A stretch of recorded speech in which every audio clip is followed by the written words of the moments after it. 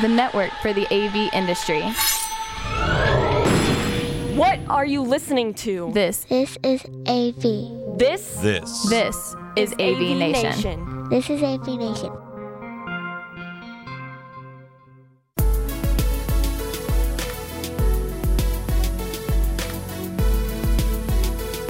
We are live in several different places, actually. This is Jamal Bright from AVNation doing a special collaboration week, AV in the AM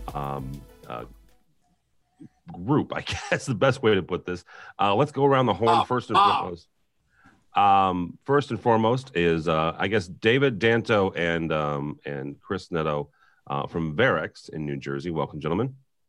Good morning. How are you? Morning. How are you? Also with us is Bowser's Bulldog from Varex from Parts Unknown. How are you, sir? I'm doing just spectacular. How are you today, Tim? Good. And where are you physically? Physically, I'm in Westford, Massachusetts in my home office. All right. That actually brings in the first question of today.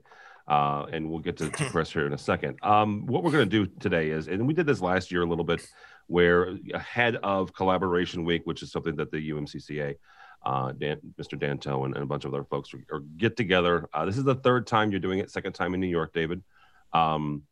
So you guys will spend a few days in New York talking about collaboration, talking about everything remote and huddle space and things of that nature. You get folks together. You're honoring two really great collaboration folks, Randy Klein from Crestron, as well as Mr. Zoom himself, Eric Wan. So what we'll do today is we'll kind of preview that week, but also bring AV in the AM live to you folks. So, Mr. Netto, what is the first question of the day? Man, you just as I'm putting out a tweet, I'm midstream right now, and I'm trying to get into the whole thing. All right.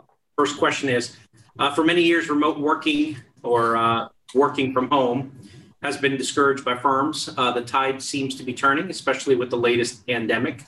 Obviously, what's going on in China with coronavirus. Does your firm encourage remote working? What tools are you equipped with? And how important is the ability to be mobile? And now mobile, in the sense of this question, is not mobile cell phone, but how important is it to be portable? You know, you can set up shop anywhere. That's where we were going with that question. Okay. All right, very good. So, Ballas, you are remote. We talked about that a second ago. So how do folks really, the first question that Chris asked, first, obviously your firm is fine with you working remote because you're at your home office. How does that impact both from a positive standpoint, but also a negative standpoint, your day-to-day work, your day-to-day operations? Sure. Well, excuse me, I would say that it's highly positive.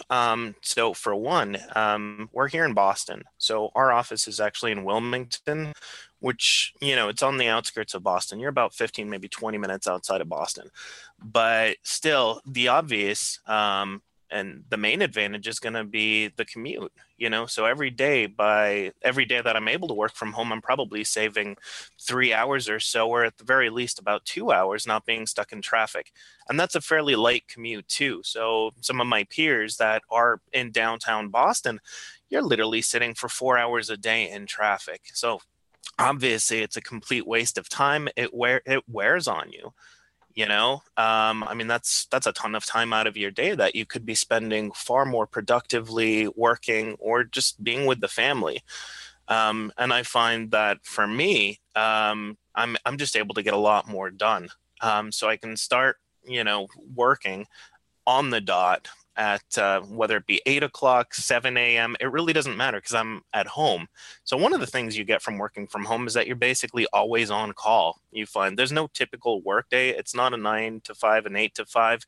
You're kind of working from the point you're up to almost the point you go to bed. The dynamic completely changes with working from home, though.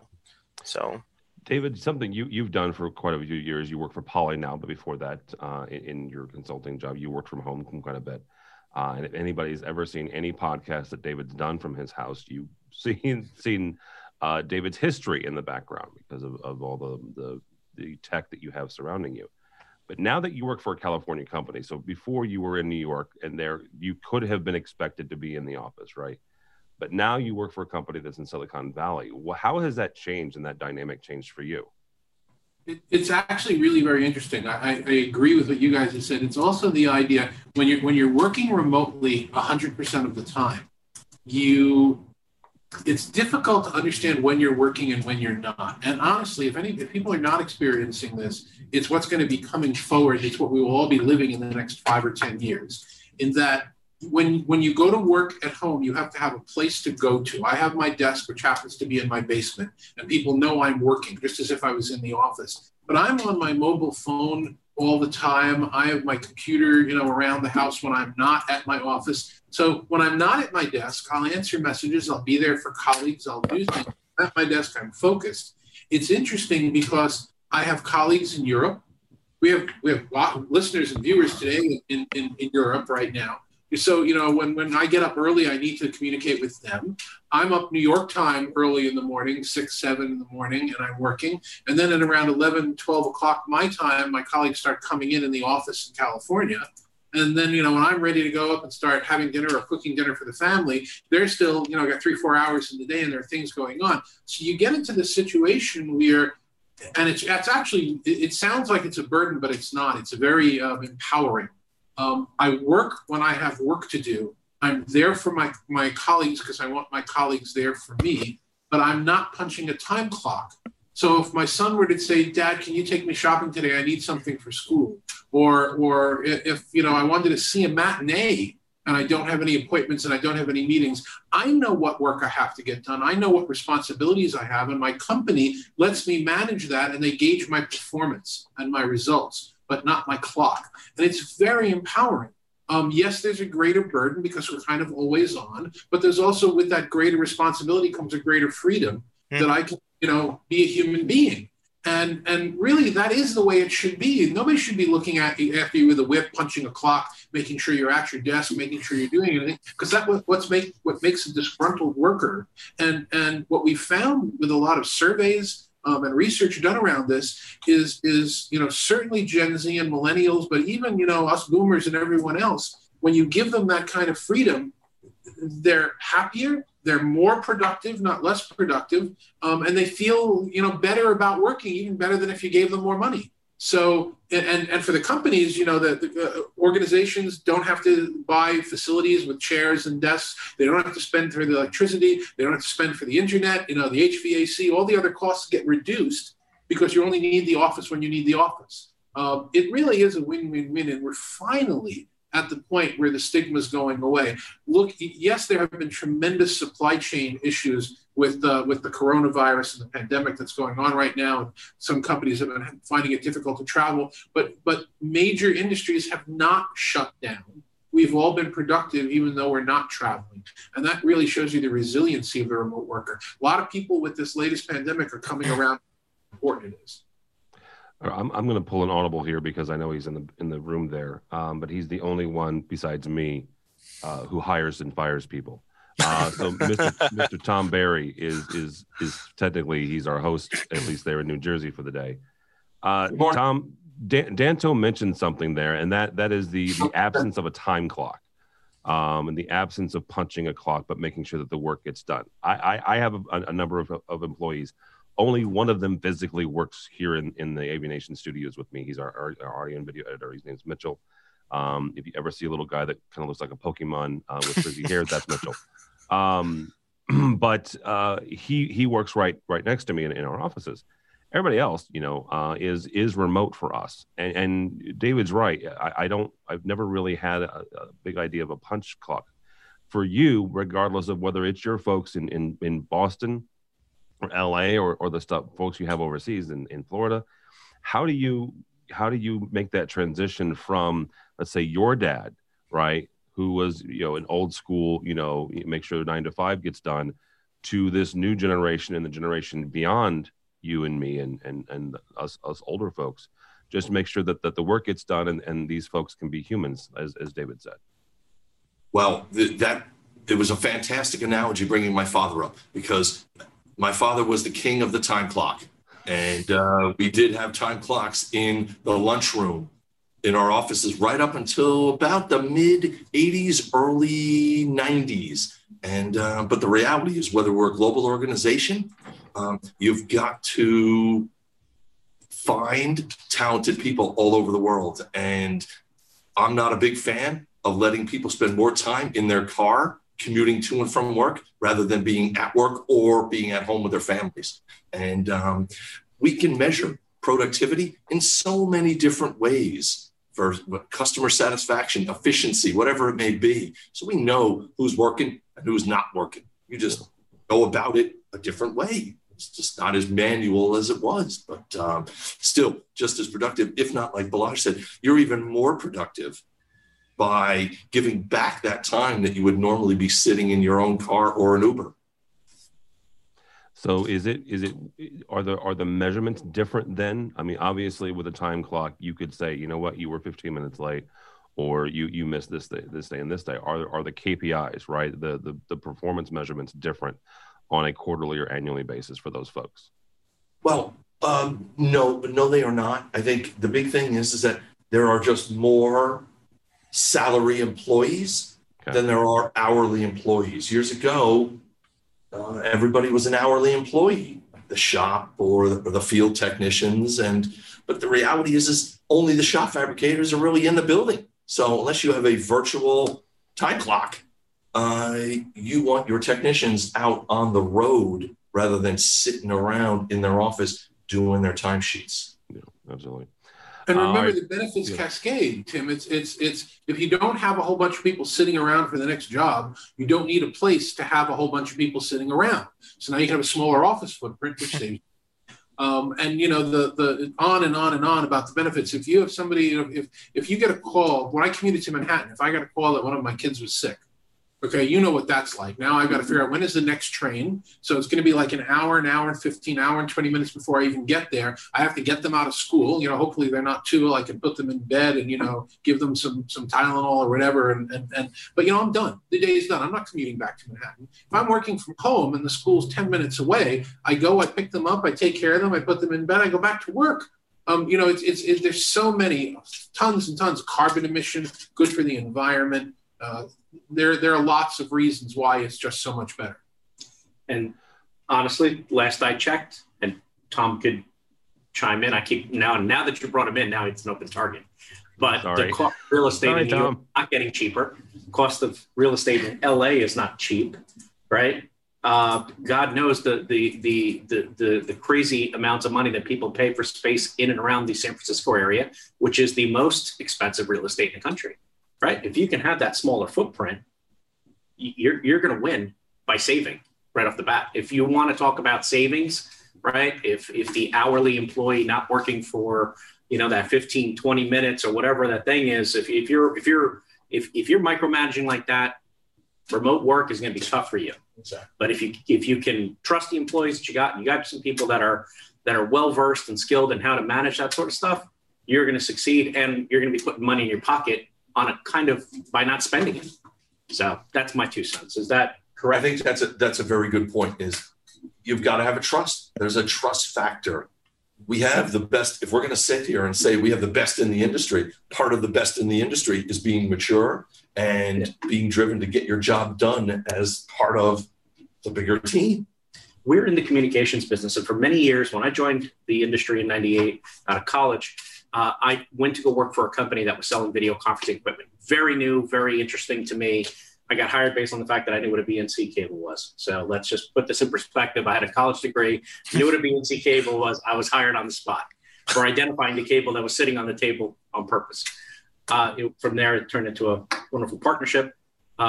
Learned a lot of different things, but I remember going into my first week of training and listening to a sales guy talk about video conferencing and how it was going to, and there was a whole big presentation that he had put together, the cost savings on travel. Let's fast forward 20 something years later, that presentation is still being shown. The conversation for video conferencing should have moved past the travel. Right. Unfortunately, I got to also experience in the 2000s when, obviously 9/11 happened.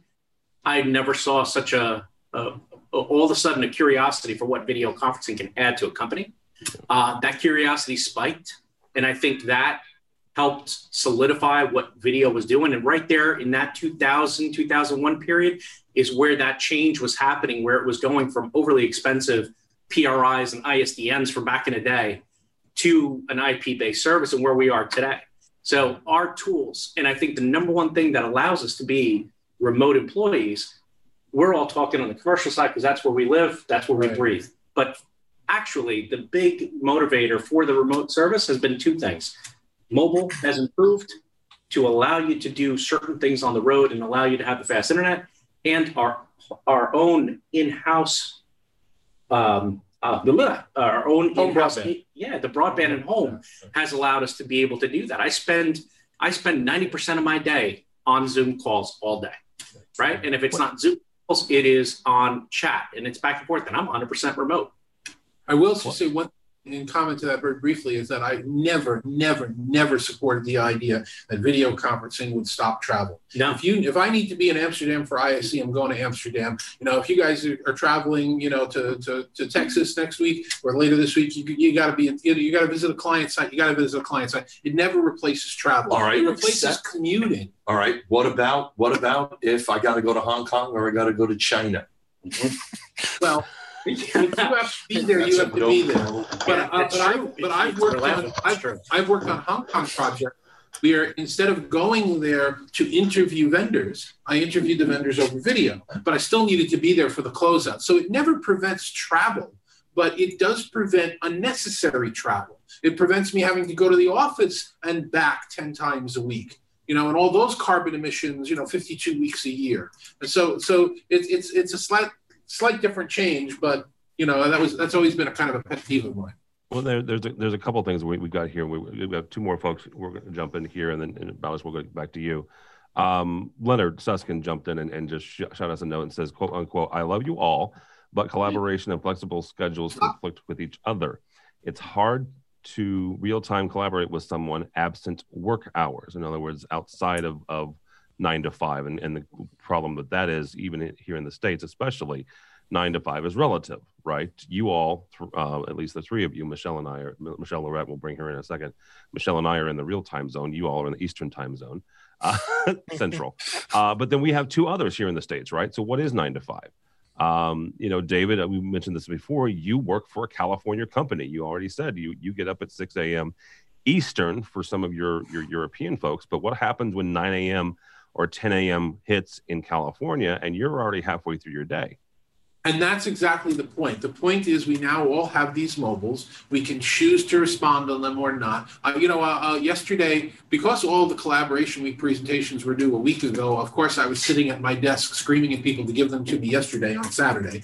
And one of the presentations that Sam Kennedy, hopefully will be joining us later, is doing, I realized, hey, there'd be a really cool video that I can include in that presentation to show what's going on, but I didn't have it. Tried to download it off YouTube, but couldn't. It was licensed. So what do? I grab my company's chat platform, in this case it's Microsoft Teams, and I go to the guy who does the demos and says, can you get me this video? That was a Saturday. He didn't have to answer me, but he did. He didn't give me the video yet, but he didn't. He answered me, and we communicated on Saturday. Now, if he didn't answer me, am I angry with him because he wasn't there for me? Of course not. I know it's Saturday, but I was able to reach him. My colleagues are able to reach me off hours because, honestly, it's hubris to think that my off hours is the same as my colleague in London or my colleague in Asia's off hours. There are no more off hours. We're all here together. If I decide to take a vacation and be on a ship, all right, I'm off the grid. But if I'm not off the grid, we can communicate with each other just as easily as I can text my kids and choose to put in the time or not. That's our choice. Can I add a disclaimer? This is technically off hours. So I just want to put that out there. What is work? Okay, everybody who's participating in this chat today, here's your question. Are you working? Is this work? And if the answer is yes, then we've all got a completely different definition of what work is. It isn't 9 to 5, 5 days a week. And the benefits is that, on a Wednesday, I'm going to be in Manhattan seeing a matinee because I bought, tickets at the Twofer booth. Because I didn't have to work that day if I'm lucky enough. And that's the way life is going. Absolutely. Michelle, I want to bring you in here, Michelle Lorette. She has worked a number of companies remotely, obviously. She's in Texas. So talk for a second about your experience working remotely versus, working in a 9 to 5 or an office environment? Oh, it's interesting because I've met a lot of people, right? And when you go to ISC and you participate, so, I'm working on some stuff with SM, who's down in Australia. And that always creates some very interesting dynamics because I don't even know how, at least I knew Amsterdam was 7 hours ahead. I have no Australia, 12, 13 hours. So us trying to coordinate conference calls and introducing potential clients to him because he's a consultant that can actually handle Middle East and Asia as well because he's multilingual. I like being remote. I do find that as a remote worker, video definitely seems to drive the connection. I mean, you can't have a call without great audio, but the video helps because sometimes we'll hop onto team calls and some people don't like to use their cameras, but it makes a huge difference. And you do this as well when you podcast, right? I've had people not want to turn on their camera and I'm like, well, I can't do an interview if I can't see you because that adds another level to what they're saying, having all those visual clues. But yeah, I don't know. Chris has turned this into a 24/7 endeavor with AV and the AM. I know. But I love it. It's a real sense of community. And I think if you're doing what you love, then kind of all bets are off. I went on vacation, not last year, but the year before to Mexico. And I was still on Twitter and I was still on Facebook and I just couldn't stop. People were like, go away, go enjoy the beach. And I'm like, I am, but I'm also still engaged. I'm still part of this. So yeah, definitely creates a different cycle. Also bring up this idea when you're traveling on vacation of being off the grid, and people will absolutely say, and this is a very polarizing, in a polarizing world, it's a very polarizing thought. Some people will say, when I'm on vacation, I am on vacation. Off the grid, I shut the phone off. I'm there in the moment doing what I need to do. And I respect people's need to do that. That would kill me.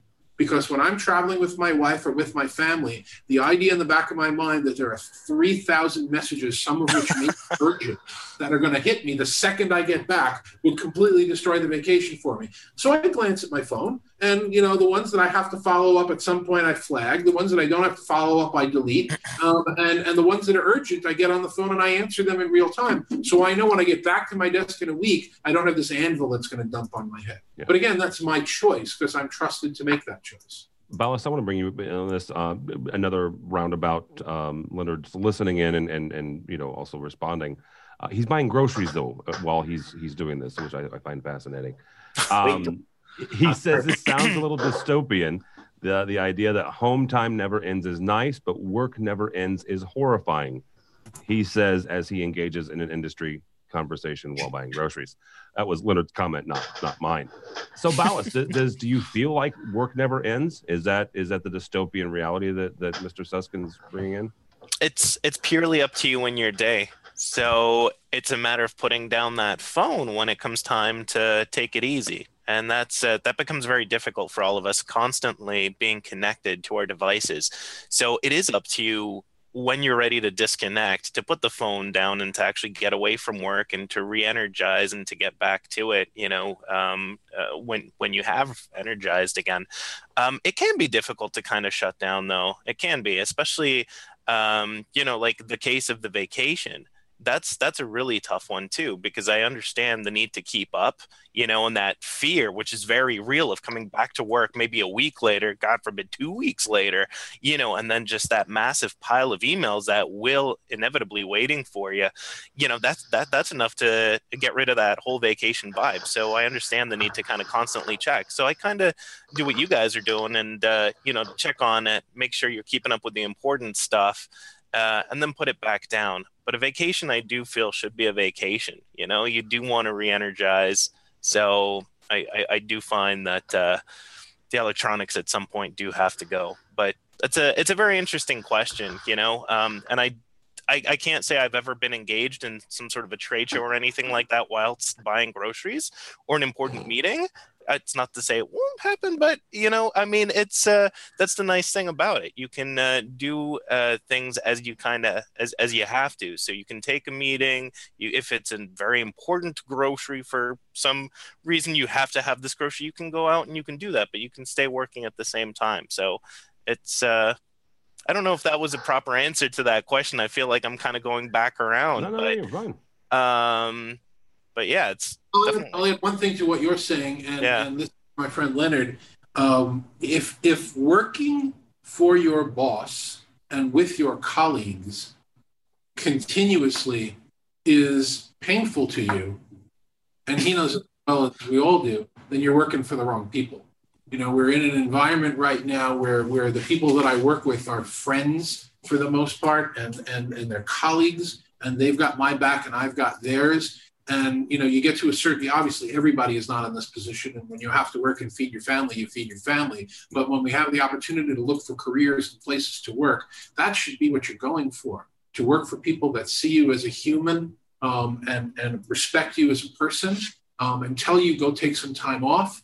At Poly, we don't have vacation days anymore. We have flex time, which essentially means if your work's done and you want to go somewhere, go.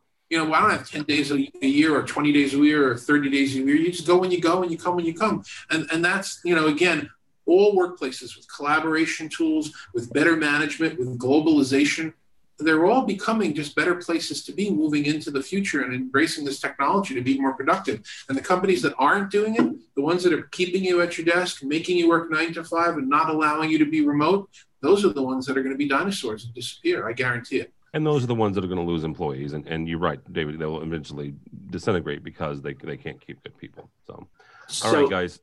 Flip it on you, shut it off, because I know that's what you're about to do. I know your habits, I know your patterns. We've been hanging out for far too long to know each other's nuances. So I'm going to flip this around to maybe to you and to Michelle. I'm going to give David a break on this one. Both of you went to ISE. Both of you went to cover ISE, which you went to work ISE. So that's why I'm giving you a break on this. But something like an ISE, the travel period of you guys getting there almost as what to me was almost as interesting as the show itself.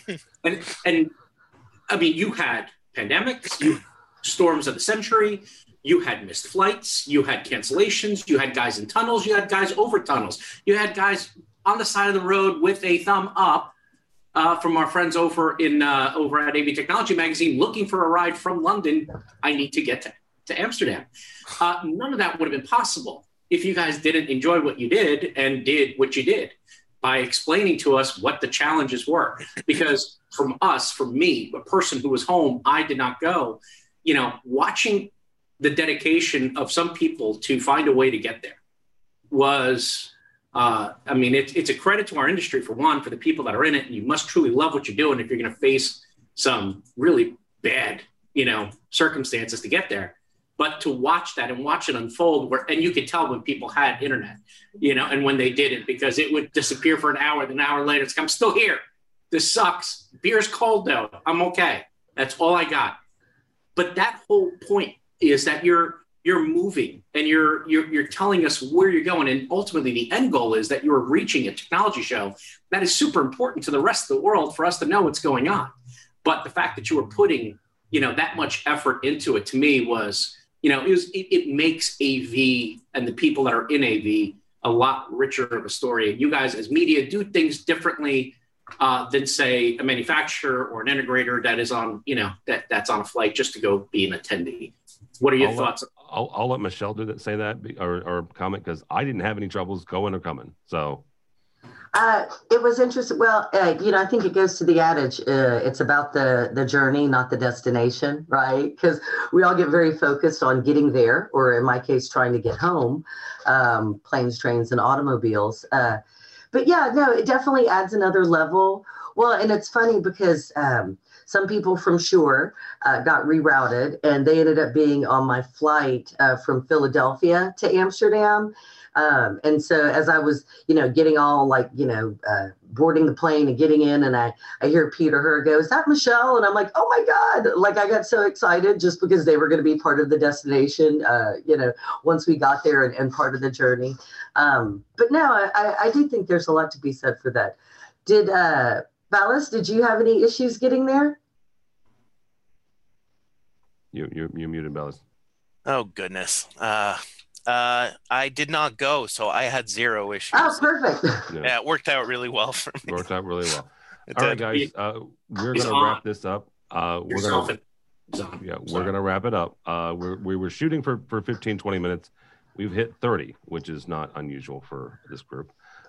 So real quickly before we get out of here, I'm going to let Mr. Danto talk about a couple things as I throw up the graphics, and we're going to talk about the UC week first, and then we'll end with this new super secret, not so super secret anymore, party that we're doing, but that's going on ahead of InfoComm. And you're going to talk about when we're coming back on? Yes, live. Well, he will. I won't. All right, so a collaboration week is an effort of the IMCCA, which is short for Interactive Multimedia and Collaborative Communications Alliance. This is the third show we did, as you said, Tim. This is the second annual time doing it in New York. We have some awesome speakers. We're going to be at BlackRock tomorrow morning. We're then moving over to Poly tomorrow afternoon, Google on Tuesday, Gateway, which is from the Swedish American Chamber of Commerce, both of those on Tuesday. Tuesday night, we're having a wonderful gala dinner where we're giving industry honors, Lifetime Achievement Awards, and Industry Impact Awards to Crestron's Randy Klein and Zoom's Eric Wan.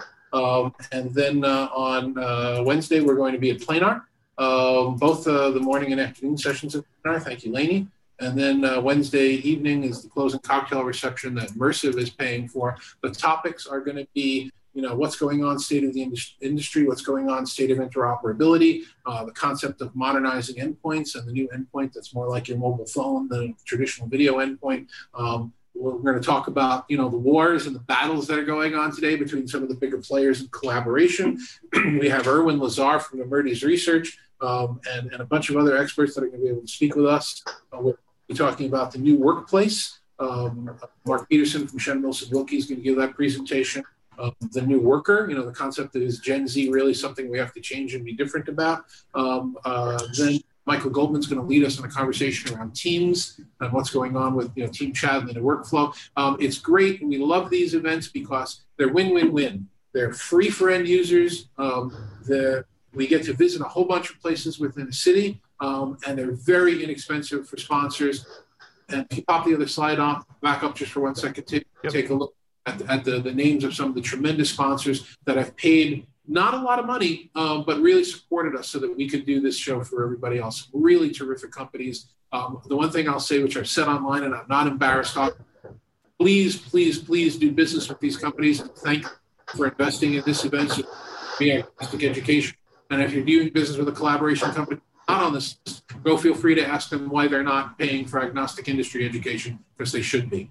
The least expensive sponsorship for this event is $500. The most expensive is $6,000. Then there's lots in between. So it's not like anybody could have or should have said no. It's great that these companies all get together to try and give agnostic information. And thanks to our friends at Sound and Communications Magazine, we're recording these sessions, and they'll have them up on their website for the folks that couldn't go. We'll send you those links when we have them. Can you say thank you to Mr. Barry and for Varix for hosting us? Absolutely. It is Sunday. It is very early. Tom is finally getting through his coffee, and caffeine is finally hitting. So thank you, Tom. What better way to have a Sunday than to hang out with Mr. Barry? Jersey! In Jersey. So, I don't get bagels this week. Sponsoring the host site for us here and to do an unofficial kickoff, because David will be doing an official kickoff tomorrow morning in New York City. Yeah, and I'll be giving a lot more information about the party that we were talking about in the next hour. I don't want to take too much time, but just keep in mind, if you're traveling to, no, you can leave it up. If you're traveling to Vegas for what I'm told is a big industry conference at some point in June, you might want to make sure that you're there by Monday. Plus the community of people that are watching us, that are online, that are participating, we're all going to get together and have a celebration of us with a bunch of sponsors doing that, more sponsors adding. There's the URL, but we'll give it again later and talk about it. So make sure you're in Vegas on the Monday before, which is the name of the party.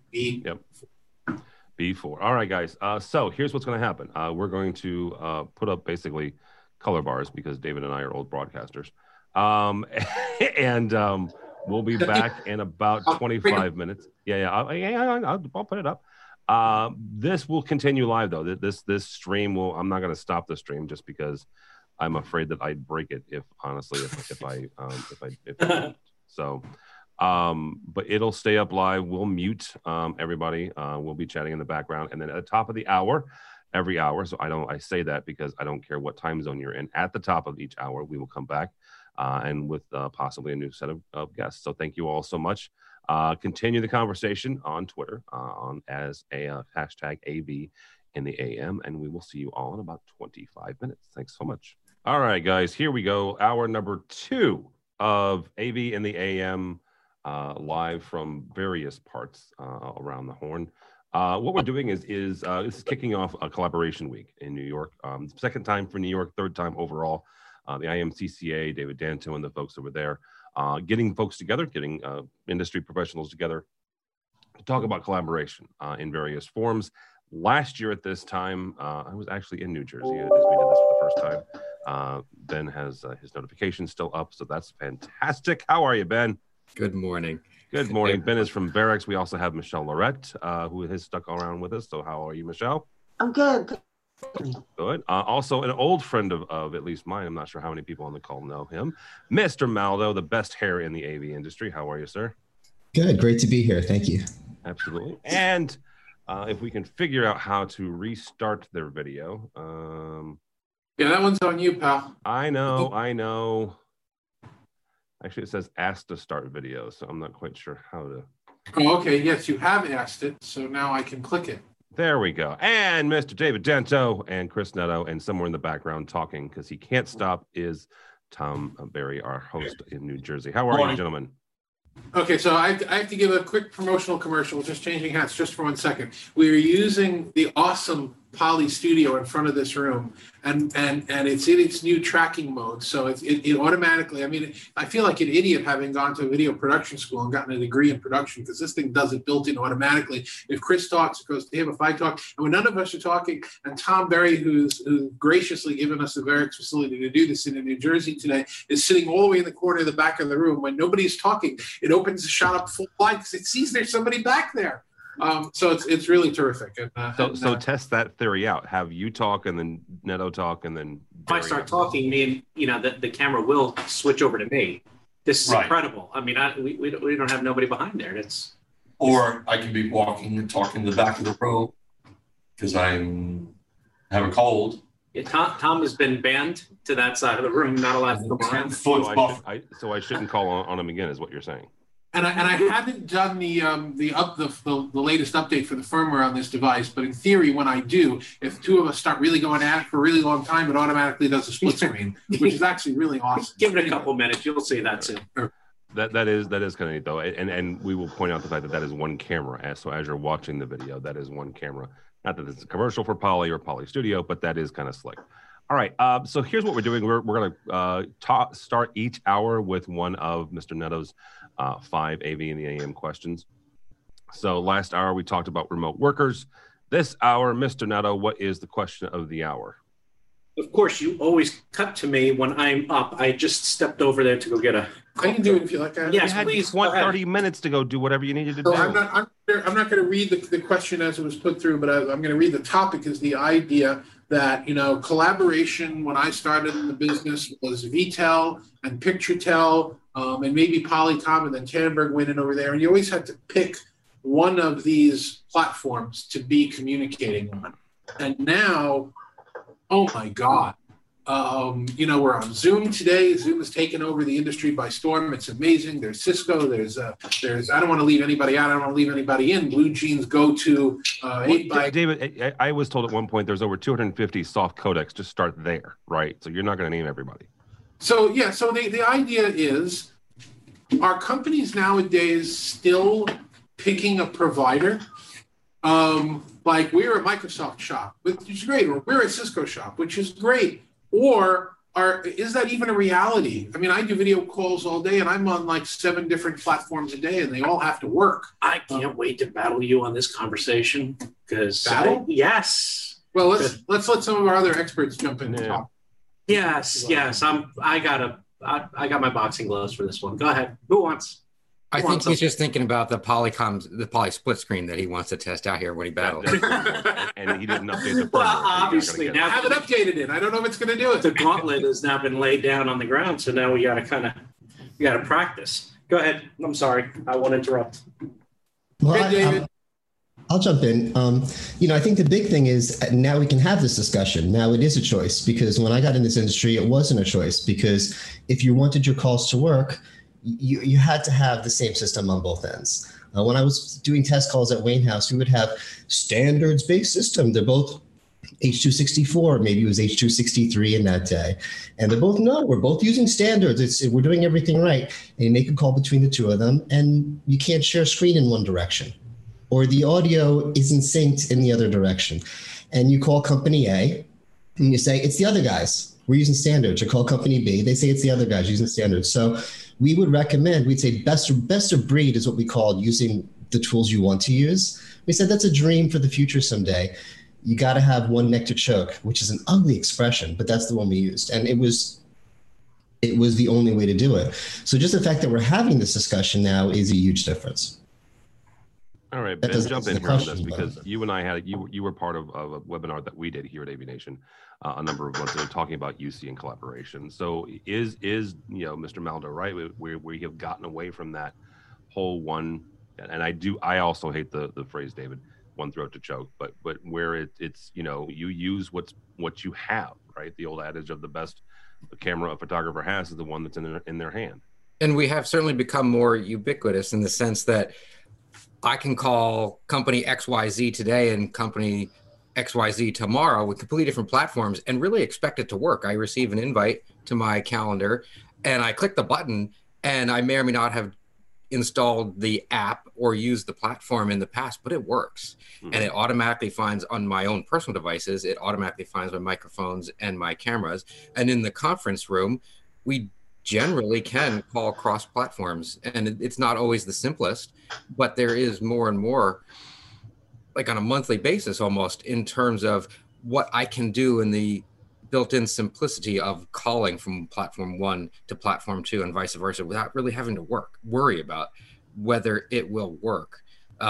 Just a couple of weeks ago was the first time I was ever invited to a client conversation where they wanted to talk about what platform might they want to use. There was a company that was headquartered in Japan, but the US-based folks say that they have done a bunch of research and used different things over the years, but now they want to reevaluate. And I've found from the AV integration side, I've rarely had the opportunity to be part of that conversation. They usually have chosen something and then said, go make this work in all of our rooms and figure it out. But they actually wanted to talk to us about why you'd want to do a soft conferencing system as opposed to maybe a hard codec. That's primarily at the moment talking about Cisco in that case, and the pluses and minuses of both. And it was kind of fun to take that step back with them and help them think through how to make a decision. So Michelle, if you've been around the industry for, I'm going to say 10 years or more, mm-hmm. right? Yeah. You've seen this evolution, because the kind of the last system that we put in when I was a tech manager, before I made the jump completely over to AVNation, we put in a brand of video conferencing. I'm not going to punk out anybody here, but in the process of that, we did our due diligence, got quotes. The most expensive quote was $50,000. The least expensive quote was $10,000 for a video conferencing system. This is late 2000s, right? And to get it to connect to other people, other facilities, and this was a research facility, so they had to connect with other potential others. It was another $3,000 add-on to do some cross-platform collaboration. Now, as Ben says, and David both, we just expect that. How do you, as a professional, as an AV professional, evolve with the industry and evolve with how we're talking to clients about, you know what, yes, 15, 20 years ago, you needed a $20,000, $30,000 system. Now we can get $100 headset from David's company, and jump on a call. Well, it was interesting because before I was actually in Pro AV, I worked with a voice over IP company, and they were developing their own soft codec. I didn't know that's what it was called at the time because this was circa 2009. And so when I would call on clients, and they thought I was going to call on small and medium-sized businesses, but I really only knew enterprise. So I would call on these enterprise IT directors, and they would show me these quotes for, $70,000. And I was like, why is this so expensive? And then fast forward, I went to work for an integrator, and I was very much not an industry person. I was just learning. It was 2011. And here I am now quoting $30,000 hardware-based codecs. And I still kind of didn't understand why. I do find more people are leveraging cloud. I do think there's an expectation that it's going to work. There's some people that I maybe had some biases against, that I've been on video calls with them in 2020, and I'm like, oh wow, Blue Jeans really is kind of good. Who knew? I never sold Blue Jeans. Maybe I had some bias I didn't realize against them because I wasn't familiar with them, but it was still a good experience. I'm just curious, I love Zoom. Zoom's easy to use. It works the majority of the time. I would say it has the most uptime and real-time success of any platform that I've had the pleasure of doing a call on. I just wonder if everybody's already on Microsoft and they're already going to Teams, do you need another platform if they're going to make Teams work? Which I know that's maybe a complicated conversation because I have customers that were telling me like, oh, this hardware-based codec that you sold me that we paid for the Skype for Business license isn't working with Japan. And then, the integrator, 32 hours of troubleshooting later, it was because Japan, they were just not using a commercial version. They were just using regular Skype, which, as we all know, is not the same platform and does not natively have its own interoperability, even though they wanted to use the same name. Rest in peace, Microsoft Link. So, it's a different world. It's a different world. It's actually a topic that's going to come up for the conversation. I had a couple of the presentations during Collaboration Week this week, specifically the idea that if I, my Teams is a great product. Teams video is really good. It's very high quality. But can I really say that I'm going to be 100% Teams house in my 10,000 or 5,000 or 300 person organization and never get a link to join a WebEx meeting? Or never get a link to join a Zoom meeting. Now, you take that in a couple of different areas. Zoom and Cisco and Microsoft have said they are going to support interoperability on their platforms, which is great. It's a terrific thing. But, I'm in my, oh my God, I hate to even admit this. And we were talking here before we started. I'm the old guy here. I'm doing this for more than 4 decades. The platform providers in Collaboration every once in a while get together and sing Kumbaya because it helps their marketing efforts. And maybe they'll make an effort toward it, and maybe they won't. And maybe it'll last for a year, and maybe it won't. And I don't want to pre-predict anything, although that announcement that they are going to work together isn't working yet. It's not rolled out yet, but it's an announcement. I think we're in a position where, from an industry standpoint, and this is going to be something presented not by me, but by one of the other presenters, Sam Kennedy is going to talk about it. This is, if I'm holding it up, this is probably the future model of our industry. It's got a single speaker, a single microphone, a single screen, and when you, oh boy, that's a nice picture. And when I want to do a native Teams call, I do the native Teams call using the native Teams app on this device. And when I want to do a native WebEx call or a native Zoom call or a native Blue Jeans call, I use the native app on this device. So I think that room systems are going to go in one of 2 ways to support that.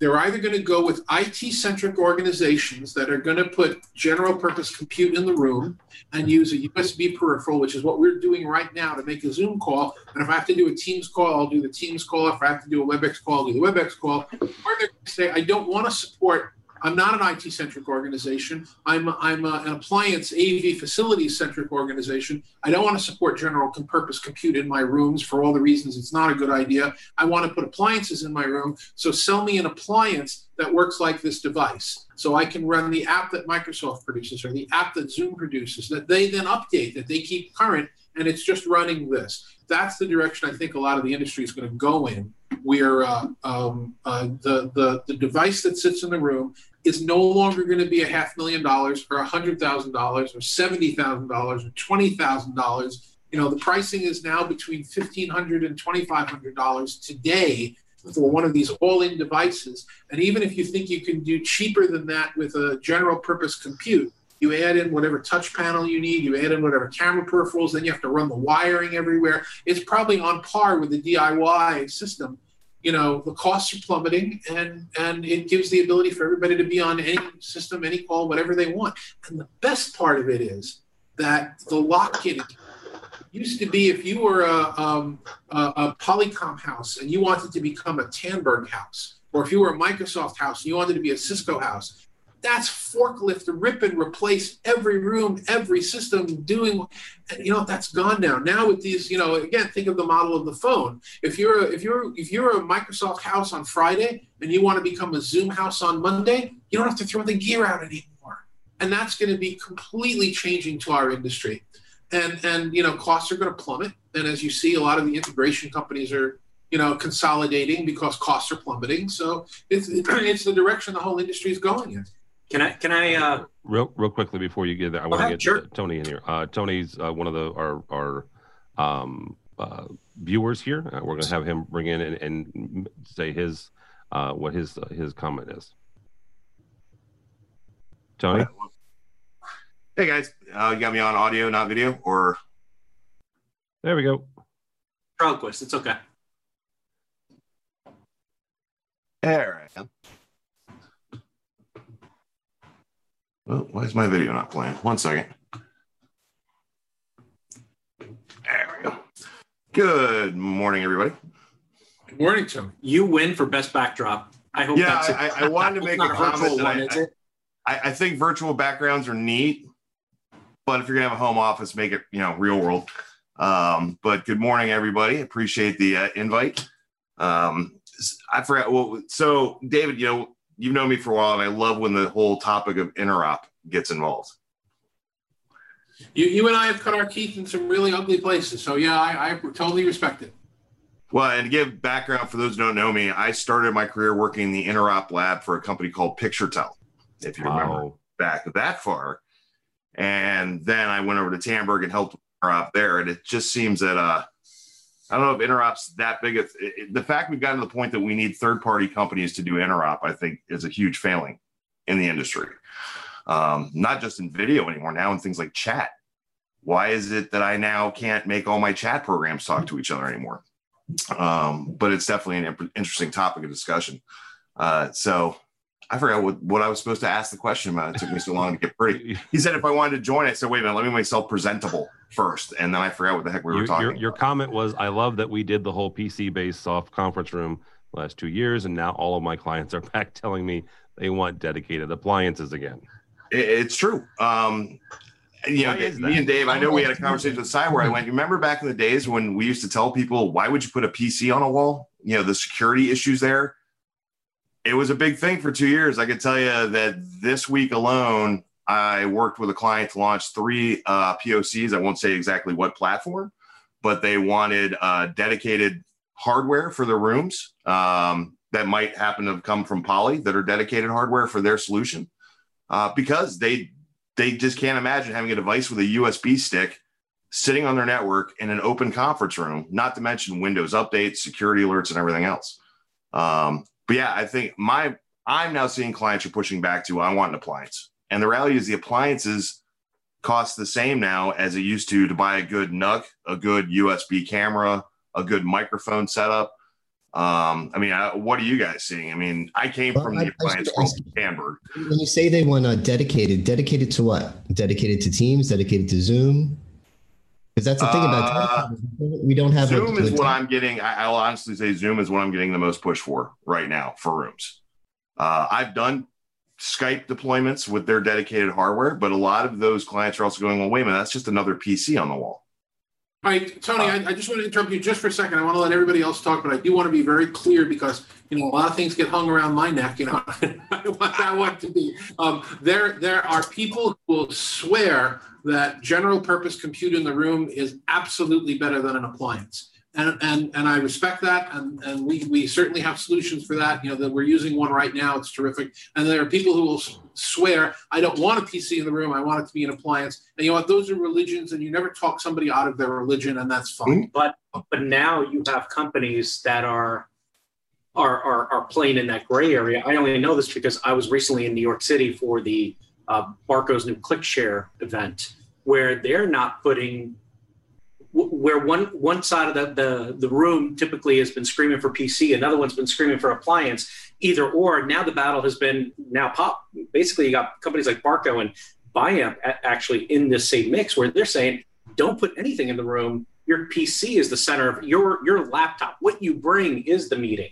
And now coming with these devices that are allowing you to, the meeting is coming with you. Now, essentially, when I was working on the technology, as an end user, all we were doing for the most part as this change was happening from the big integrated spaces to USB conferencing before it was just a fancy label of cloud, was that we were putting a USB extender, taking a webcam to a table, maybe some, maybe an HDMI cable and some audio. That was it. And what you brought is what you brought. You could do whatever. Your laptop had to, you could just switch it. The problem with that was that it wasn't for everybody. Not everybody knows to switch to webcam A or webcam B. So watching what these companies coming with these bring your own meeting ideas is very interesting because it's either plugging in a dongle or a button in Barco's case, or in the HTR sense, HRT, I think it was the company that Biamp. They are doing something where it's, an app where it's now taking whatever's your computer and kind of integrating it into that space. It's giving you a third flavor. It is a third flavor, but it's a choice. I'm going to move in here and stand up a minute because hopefully I'll get a wider shot. If you can see right now the setup that we're using here, come on, zoom out. There you go. All right, it's not doing what I wanted to do. If you look over here at the desktop that we're on, there are two computers sitting in front of me right now. There's the computer that I'm functioning on, which is this one here, which is where I'm answering people on Twitter and doing email and chatting with Tim and everything else. And then there's this computer here, which is actually running the conference network. And that becomes the problem in that model, because if I were to need to do my productive work, take notes, answer emails, do everything else while running a conference on this machine, it'd fail. So the machine could handle it. I couldn't, because I'd be knocking down the screen and the rest of the people in the room wouldn't see it. So while that BYOD, BYOC model works for some people, other people fall into this trap, which is I need a machine that I can be productive on while I'm doing the conference. So again, do you want that to be a separate PC like we're running here, or do you just want that to be an appliance in front of the room and let everybody be sitting in front of their screens playing Battleship in the room, which is how we normally have meetings? So, again, there is no right or wrong answer. There are a lot of options, as you point out, but, there is pros and cons with each option. So I also now want to bring up something along these lines, and Michelle and David and even Tim can jump in on this. We're all talking about, the company is doing this. They're, selecting Microsoft and other companies are going strictly to Zoom. I'll be honest with you. I think you're all wrong. I don't think it has nothing to do with the companies anymore. I think that the people that are now pushing and driving any type of collaboration are the actual end users. They forced iPhone into a space that was, and I've used this analogy 100 times. iPhone was not supposed to be here. It is not supposed to be in our space. And it's here. Absolutely not. Absolutely disagree with you. No, you're wrong. You're wrong. That was Steve Jobs. No, that was Steve Jobs' 100% idea all the way. It was his way to get into the enterprise by getting into the hands of the CEO. Absolutely. The fact that he took the iPad, which was the original iteration, just for the record, the iPad was the original iteration, then they shrunk it down and made a phone out of it. That was his original idea, was to get into enterprise. And how did he do that? He got it, that device, this device right here, in the hands of every CEO in America, and they told their IT department to say, I want this on the network. Wow. You are such a conspiracy theorist today, this morning. So, it's funny, though. I back that. ultimately, any of this stuff is irrelevant. It's going to be the end user, and right now, you can't. You're making my deny point for me, system. though. You're making my point. It is the end user, and who was the end user that brought the iPhone into the enterprise? It was the CEO end user who could make that decision. Okay, now you're making points, and I don't understand how you're making points, but we're agreeing, and I don't want to be that guy who's agreeing with you. But whether or not the hardware company, let Ben talk for a second. Ben, go ahead. Whether or not that hardware of your phone comes with you into the conference room, the experience is what you expect, regardless of hardware. So I have all the apps that we were talking about on my phone. I open up my calendar. It already knows what app to use. I just click in my calendar, and we want to provide that same experience in the conference room. And that's where we run into challenges. As the rooms evolve from the simplest 3 or 4 person, we'll still call it a huddle space, up to a multi-divisible space, and then making it the same user experience in terms of the seamlessness is where we run into these challenges of cross platforms, because it's pretty tough today for the room to know what is booked in this room, what type of meeting is it. Am I going to make somebody, hopefully at best case, like walk up to a touch panel or something and then press a button and have the room join? Or there's people who are doing it, just have you walk into the room, or at least they're talking about doing it, and then the room joins the meeting already. But what if it's the wrong person who walks into the room? And then there's a lot of different challenges, but we want to make that seamless experience as well as we can. I just want to give an example. It's an example of how you're right. This is, I hate to say it, but Chris is, well, no, I like to say when Chris is right. The users are making the decisions now, not the bosses. It used to be the bosses said, we're getting a great deal with Cisco or Polycom at the time, or Tamberg, and that's what everyone's going to use. And if you don't like it, you don't got to work here no more. I mean, this is the way it is. Now the users are making the decisions, to the point where I was talking to someone who's the IT person. He was working for one company. It was acquired by another company. The users at one company used Google Hangouts. The users at the other company used Zoom. And he, as the IT boss, said, okay, I'm deciding we're going to use one. And the user said, no, we who are using Google are going to continue to use Google, and you're going to make that happen. And we who are using Zoom are going to continue to use Zoom, and we're going to make that happen. And he says, I now have 500 conference rooms with 2 meeting systems in them, because everyone wants dedicated systems, as Tony said before. I'm like, wait a minute, you're kidding me. This is software. You don't have one device in each room that can do Zoom. No, I have a Zoom room kit, and I have a Google Hangouts kit in every single room, because, as Chris said, users king.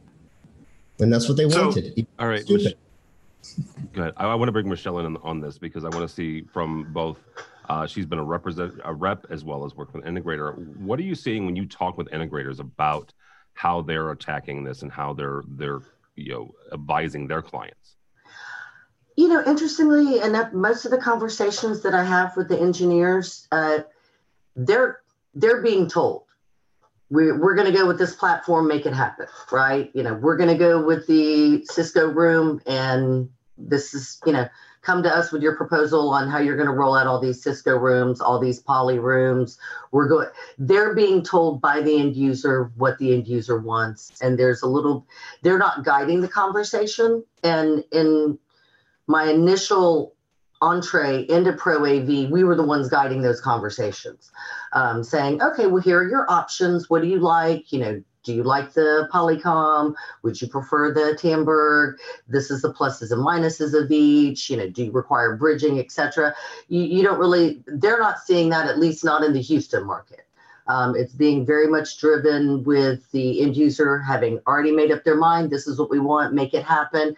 I am seeing a lot of people from a fixed hardware legacy-based perspective trying to decide if they want to migrate out Cisco or migrate out the other, because they do have 2 fixed hardware asset-based ecosystems, and they're kind of tired of messing with that from a service level delivery standpoint. And so in order to increase operational efficiencies, they feel like they need to go with one or the other. But then you have Zoom and everybody else coming in that is just kind of making it even more complicated, because it's like you might want to go with this, but you're still going to have to accommodate this. To add to what Ben was saying before and kind of what Michelle's saying as well, and actually possibly even adding fuel to the user stuff. One of the beauties right now that we have that we kind of just let go by is that we have this, even 5, maybe 10 years ago, it was such a pain, struggle. If you were in a room and it was a, brand X video call, even a web call, right? And it couldn't, for some reason, it couldn't connect. You would then, it was a struggle, a process to get to another, all right, we're ditching brand X right now. We're going to hop over to this form of web conferencing, whatever that could be. I don't want to particularly name names. It was a good 20, 30-minute gap of you trying to set up a meeting, put everything together. The beauty of the things that like Ben has been saying about, clients walking into the room, if something doesn't work, you are quickly up and running within 5 minutes. If it takes you longer than 5 minutes, you're using the wrong system, because you can quickly assign another meeting, bring the entire group over onto that call in less than 5 minutes. Well, that is what's making a real big impact in pushing cloud into the traditional old school MCU mindset. I agree with you in general, but in specific, I've lived that situation, and it's not honestly easy. We all jump on the 10 o'clock call, and it doesn't work. Does it not work because it was a bad invitation, or because it was the wrong link, or because it was whatever the reason it doesn't work? Okay, so now you have 15 of us all trying to be on this 10 o'clock call, and we all need to jump to another system. So what happens? 5 people jump onto email or text messaging and say, use my bridge instead. So now there are 5 bridges that got sent out, and nobody knows which one we're actually using. The bridges were speed bumps. Well, or this link. It was a bumpy bridge, man. This is... So the reality is what we're seeing, what you guys are seeing right now with Chris and I talking and the Poly Studio camera switching back and forth, what you're seeing is machine learning and AI. It's now smart enough not just to be able to know the right shot and track the speaker, but it's smart enough to know that when we're both talking, it needs to gradually zoom out and it needs to do other things. That's all machine learning. And what we're going to see with machine learning and AI, not to use too hackneyed a term, is it's going to solve these problems too. I don't exactly know how, but over the course of the next 3 or 4 or 5 years, this friction that there is in starting up a collaboration is going to go away, because machine learning is going to know. As you guys pointed out, everything about the meeting is on my calendar. It knows what time it starts. It knows who's invited. It knows what platform we're using. It knows how to reach it. How do I walk into the room? It can't be creepy. It can't be face or voice or whatever. It's got to be some type of opt-in. So maybe I swipe my phone in front of something. A couple of guys are using a QR code now. And then the room says, gotcha, ready to go. Press the big red start button. How do we make that friction go away so that it doesn't matter if we're on Zoom or WebEx or BlueJeans or Microsoft Teams or anything else, that it simply reads it and does it? That's going to be, you're going to see that with AI and machine learning over the course of the next 2, 3, 4 years. It's going to radically change that. And it's going to be just as easy to do from a computer, as a personal, as it is in the room, simply by saying opt in, and all of a sudden it reads your device and now the room is yours. It knows your calendar, it knows what you need to do, and it just does it. That's where we're going. Well, since you're on a buzzword kind of thing right now, sure. I just want to add that we are, for the first time in AV and AM, having a 2-screen experience, because what I'm seeing online is people watching it like Jason Ward out in England is watching this on TV and following along on chat. You got guys like Kevin Talbot, who is yelling at us on chat for some bizarre reason. So I encourage anybody who's watching, if you do want the participation, please do come on and join us. Tim, take it away. I said I'm done. All righty. We're going to wrap this up, this half an hour up. We will be back at the top of the hour, regardless of what hour that is for you. Mr. Danto, though, is going to explain what they're doing in New York this week, as I put up some pretty pictures, and then we will shortly discuss. I mentioned the fact that there's a bunch of folks getting together for a party in Vegas. So, Mr. Danto? Absolutely. So I talked in the last hour about what the venues were and who we were hosting and what we were doing. Let me spend a moment or two talking about the speakers and the sponsors. So we're looking at just a sample of the speakers, and we've had like 6 or 7 people add, but Polly, Sam, Kennedy, and Aaron, and we're giving industry lifetime achievement awards, industry impact awards to Tech Rounds, Randy Klein and Eric Wan, Zoom. Erwin Lazar is joining us from the Nerdies. Chris is taking over my panel tomorrow.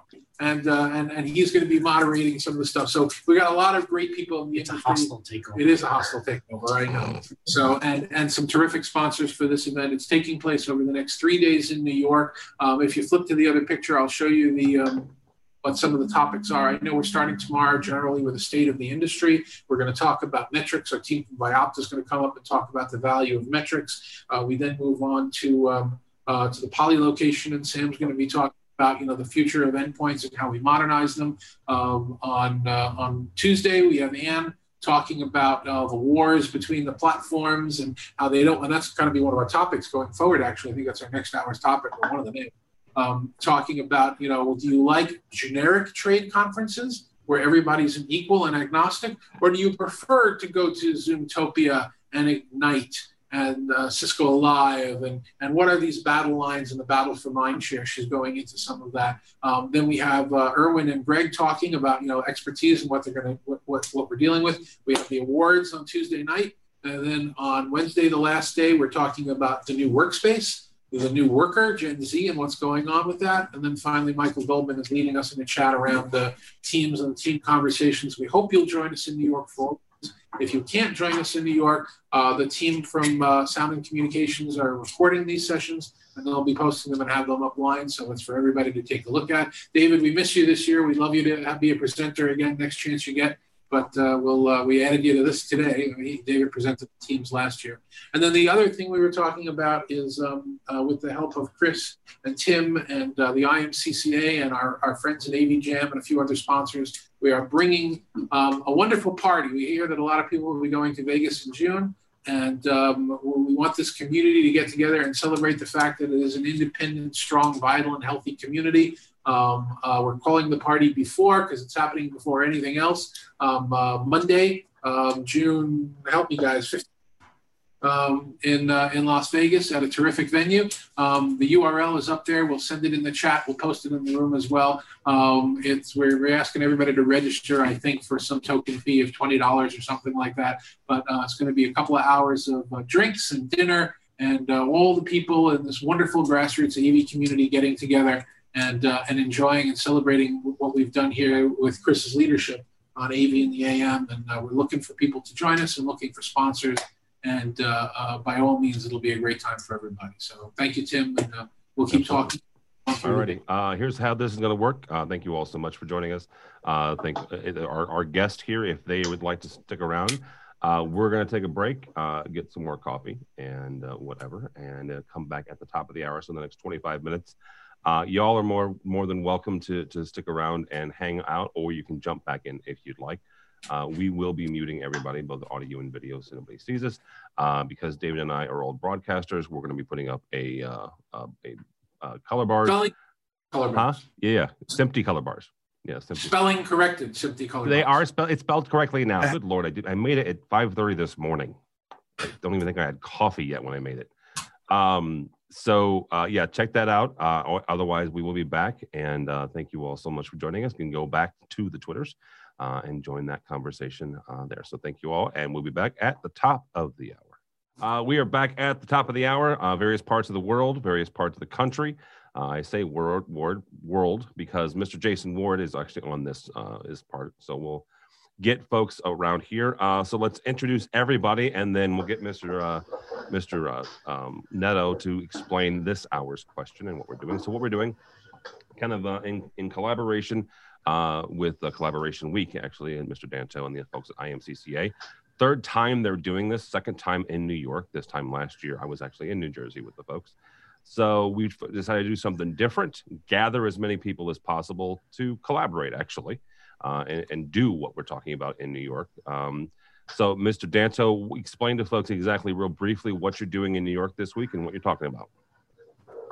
Yeah, thank you. The IMCCA, and hi everybody around the world. Look, they said smooth zoom in from the two shot to the one shot. The IMCCA, which is the Interactive Multimedia and Collaborative Communications Alliance, is hosting Collaboration Week New York 20 or 2020, however you want to put it.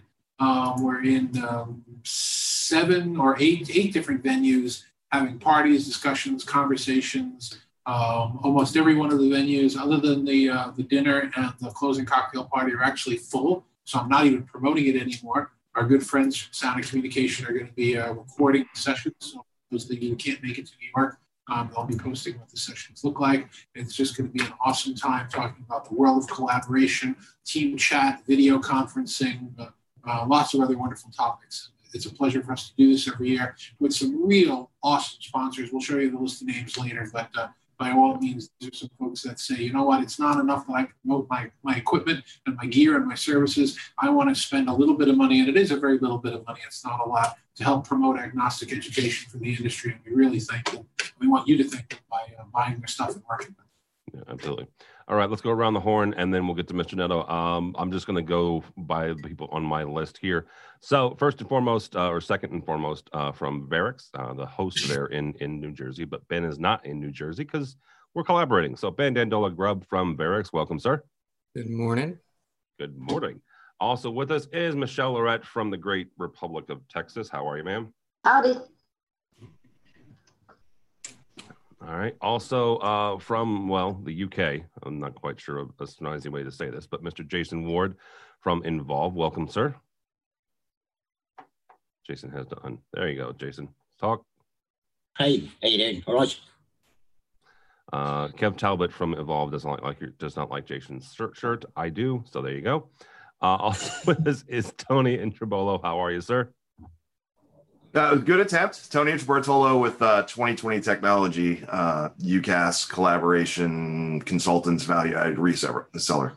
All right, very good. And if you want to jump in, the one nice thing about the Zoom the webinar interface is I can throw anybody on here. That's how we got Tony on. So if you want to jump in just in the chat and you're in the webinar portion, you're not looking on YouTube, you can watch YouTube and that part. But if you want to jump in on the chat, either go to David's or Neto's or the AVNation Twitter, find the link, jump in on the webinar, and we can throw you over here. So, Mr. Neto, what is the question, I guess, number 3 now that we're on? Yeah, actually, I'm gonna jump in and take that one because we sort of did half of 3 with 2 and half of 2 with 3. And we did actually, yes.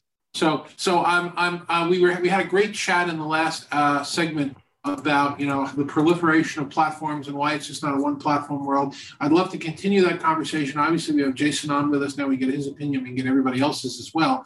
But the real nuanced part of the next question is the following: in the world of collaboration, when I was not as old as I am now, the idea was I would pick Polycom, or I would pick Tandberg or PictureTel, or even Cisco when Cisco came out with telepresence, which at this point was now 15 years ago and roughly.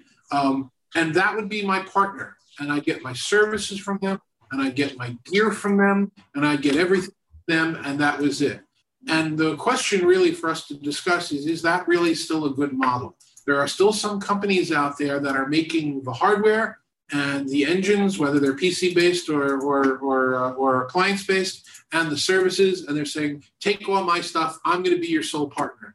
And then there's the other model, which is the mobile telephony model, which is, we buy an iPhone or an Android phone over here. You see Chris's Android phone. And then we decide who our carrier is, and we decide what services we want, where the hardware is not purchased from the provider. And really the question becomes, what do we think is going to be the model going forward for collaboration when it comes to desktop endpoints, room endpoints, various other systems, headsets? Do we want to buy everything from one company and our services from that company and have a permanent lock-in? Or are we looking to have the ability to buy whatever hardware we like based on its feature set and then go with whatever software provider we want on any given day? All right, let's start with Jason then, since he's the newbie, or the newest one of us, and probably the most awake since he's in the UK and roughly 6 hours away from me. Go ahead, JP. 3 p.m. here. I think David said it in the last session that David talked about an application-driven endpoint that if it can switch its application live based on the invite that you've got, you're winning, right? Then I'm not the most awake, am I? I'll point out it's 3 p.m. where you are. It's Sunday. It is Sunday. You've been watching football again, haven't you? The rugby's on. I'm skipping the rugby for this at the minute. Yeah, I think David sort of hit the nail on the head. I was halfway through writing it in a tweet when David sort of talked about this agnostic endpoint that could take you into a Zoom call or take you into a Teams call or another device's call. But then beware of bring your own device, because of that elegant bit David said about if your device is the thing you want to be multitasking, doing diaries and all the rest of it, you can't. We quite often have meetings where if we're in room, instead of using a projector, for example, we'll all just use the Teams application to share data, share notes, and work on it as we go. That way, one guy doesn't get tied to the screen all day. Right. In-room component is changing on the presentation side. If I understand correctly, Jason, it's you have your video conference, but instead of doing the collaboration on a big screen in front of you, that collaboration is basically done all in one in your PC, right in front of you. Everything is now, you're now sitting in a room with 6 people and you're all staring at a computer. Your own computers. Yeah, I mean, I walk around our office floor and sometimes you're banging your head up the wall for the amount of people that are all on the same call, sat next to each other. And you're thinking, is that fear of the technology in the rooms, or are you just too lazy? I haven't worked it out yet. I think it's a combination of both. And I know people will go right to that conversation about integrated rooms and how overcomplicated AV has traditionally made rooms. By trying to simplify a touch panel, we've overcomplicated. Well, there was actually somebody on Twitter before, I forget her name, I apologize, that said they'd never heard me speaking before, which is stunning because I've seen people roll their eyes before decades. But that's one of the things that I talk about all the time. For years, and I'm talking about everybody on this call right now, for years we built these systems for us. We're the guys that when there were VCRs, we knew how to make the clock stop flashing. We're the people that, if some Martian landed, first time we ever saw it and brought in a computer we'd never seen, we'd consider ourselves failures if we didn't have a button that accommodated it in the room. And what we've learned from Kate, thank you, Jason. I apologize for not remembering your name, Kate. What we've learned is that we're 5% of the users. The other 95% of the users don't want all these features and buttons and things. They just want it to work. Now, the rub is when they say, I just want it to work, that's 95% of them. When you ask them what work means, they'll give you 500 different answers. But in the 2000, 2005, in that era, if somebody came to the IT or the AV person and said, I would like to use X, and X was not a product that was in the enterprise at the time, the answer would be no, go away and use what we gave you. If you try to pull that now at a large or a small enterprise as the IT gatekeeper or the AV gatekeeper and said no, they'd say, okay, never mind, and take out their phone and do what they want to do anyway. So the whole dynamic has to change. You're right. People will say, this is too hard. I'm using FaceTime. This is too hard. I'm using, whatever I have on my device. I'm using Skype. I'm using, I can't remember the name right now, but the common applications, and they're not secure, and they're not enterprise grade. And in many cases, if you're in a regulated enterprise, they're not recorded. So we, as the gatekeepers of this technology, need to change our script. It can no longer be no. It has to be, tell me what you want to use. What are you trying to accomplish? Let me show you the tools we have for that. And if those tools aren't working for you, let me make an adjustment. Let me modify them so that it will work for you. It's a completely different environment. Users have a louder voice this day and age than they did back then. Absolutely. Sales has changed their mentality of how to sell. That's another thing. Whereas before it was a needs analysis was in an empty room with nobody in there. Part of your needs analysis today that you do for any project has to be some investigation into what the room is going to actually be used or how it's going to be used. Because in the past, AV has just been a very general, it could be anything. It can go anywhere. It can connect anything. That's why you saw 1,000,001 panels on a wall that had 1,000 different types of connectors, because you never knew what was coming into the room. Right. We treated every room like a visiting auditorium space. And also, that's what we did. We also have a broken process in the industry. And, I'm the first guy to admit it. I don't mind if people disagree with me because, heck, I live for that. But the process of the company hires the architect. The architect hires the AV consultant.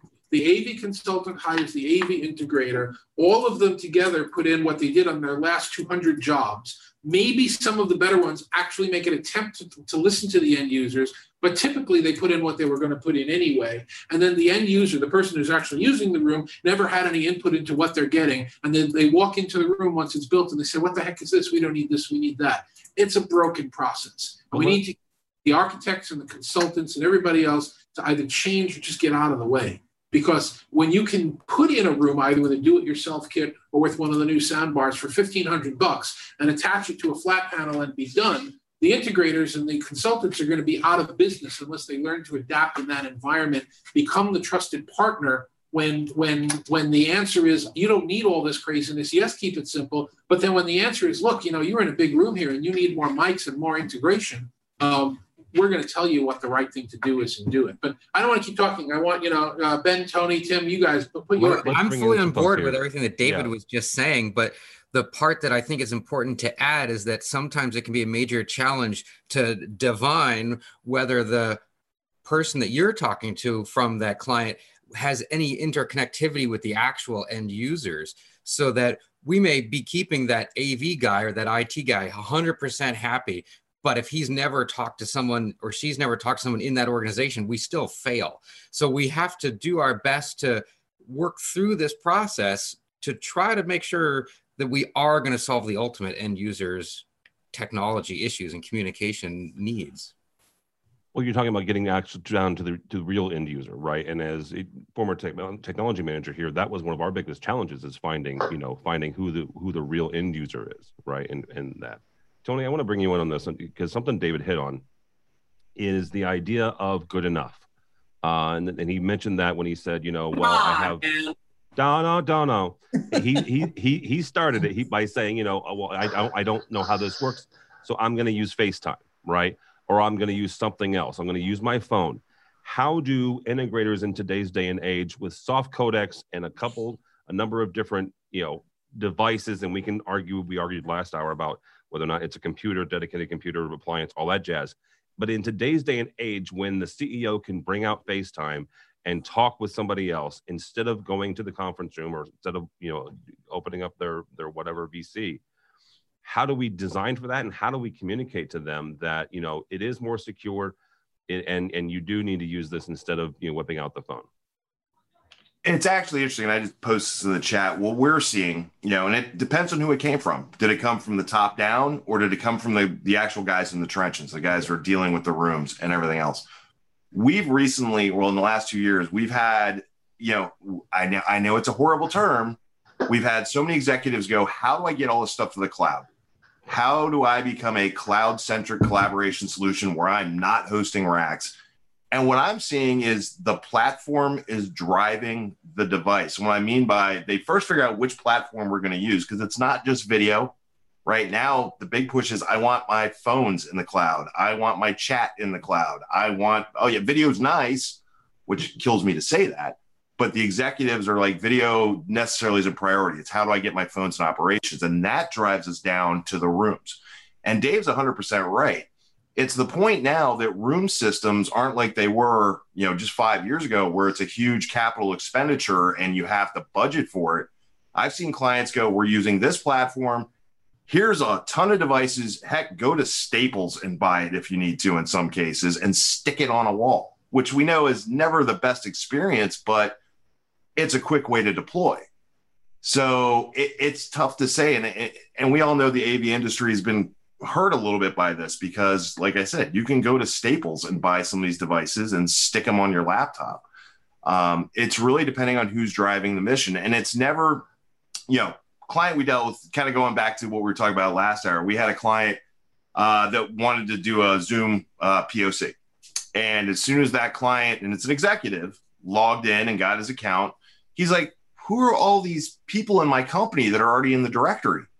I'm like, these are people in your company that are already using it and you don't even know. Right? It's that stealth IT, and we see it all over the places, but that goes back to let them drive. If you see half your companies using this platform, maybe you should go look at that platform. Yeah, absolutely. Michelle, when what he's talking about is making sure that everybody can use what they want, right? And I think that is a vast shift from 20, 30 years ago. When I first started in working, right, in my working life, we still use a mainframe system. And for those of you kids that are under 35, what that is you had one massive computer back in the rack somewhere, and you had a little green monitor with a keyboard and mouse, right? And it all went back there. And we were forced into one system. But Michelle, what Tony's talking about is making sure that the workers can use what they're comfortable with, what they like, right? And whether that's downloading a free trial, just continuing to re-up the free trial or whatever. Once the CTO and the CEO start realizing that, hey, like Tony says, there's already people working using the system. How do corporations wrap their head around this and make sure that they can incorporate all these various soft codecs and systems? I don't know. I think a lot of what Tony said is driven by security. And I know that that's kind of a dirty word in Pro AV. It's not necessarily our default position. But yeah, there's something to be said for security and manageability. I know that when we first launched ClickShare, I had to go do a demo for a CEO of Methodist Hospital here in Houston. And he already had an Apple device that he could do sharing. And he said to me, well, how much does this device cost? And it was the ClickShare Mini. So that was probably about 6 or 7 months after the Classic had been released. And it was not inexpensive. I think MSRP was like $1,750. And he said, well, why wouldn't I just use this Apple device? And I said, well, you're the CEO. That's why IT approved for this Apple device to be, in this room. But they're never going to approve for this $100 Apple device to be deployed and managed and secured, because it's not going to be able to across the infrastructure. So in order for you to get a commercial product, you're going to have to go with something that's designed for that. And I think we're kind of at a little bit of that crossroads here, because we want to make sure that things are secure. Everybody's got a different policy. It's got a me policy, but you also have to give people what they want. So I don't really know that I had an answer. I might have spoken in a big circle, but it's just giving the people what they want and figuring out how to accommodate that. And a lot of that goes to the shift in being non-proprietary and for something to be able to work across all platforms, which I don't know if anybody the manufacturers will ever agree to it. I know in a perfect utopian world, but there seems to be little desire. And coming from structured cabling, there's a reason that there's not one standard fiber connector.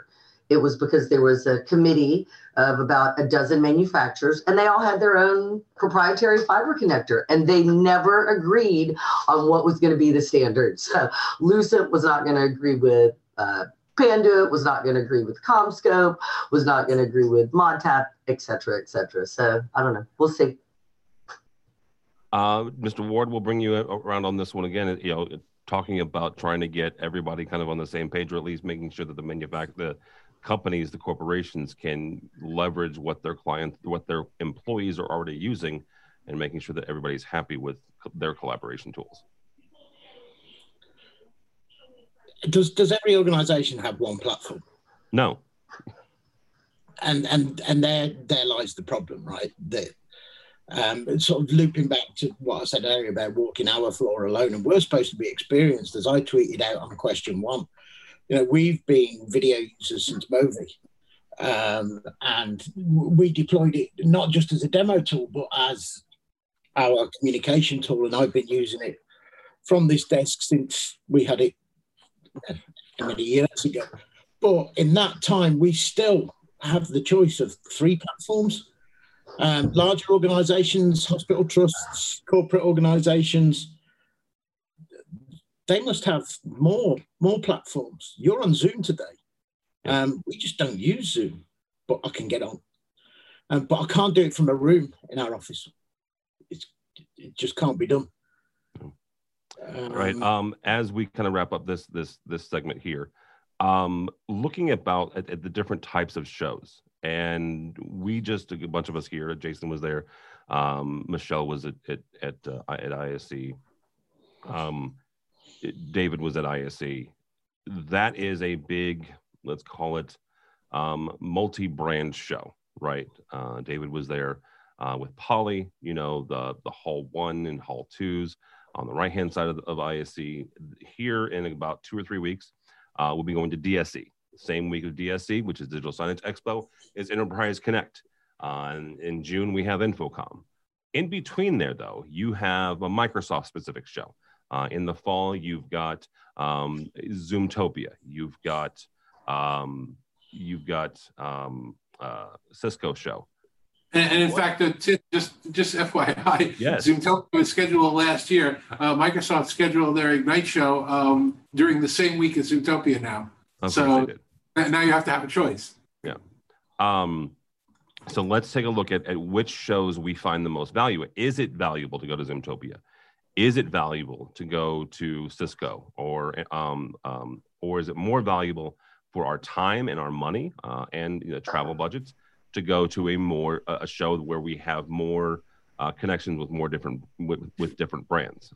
Ben, we'll start with you on this. Which do you guys find more valuable, either you personally or you guys at Varix? So to date, I don't think we've invested in sending someone to a manufacturer-specific show that required travel.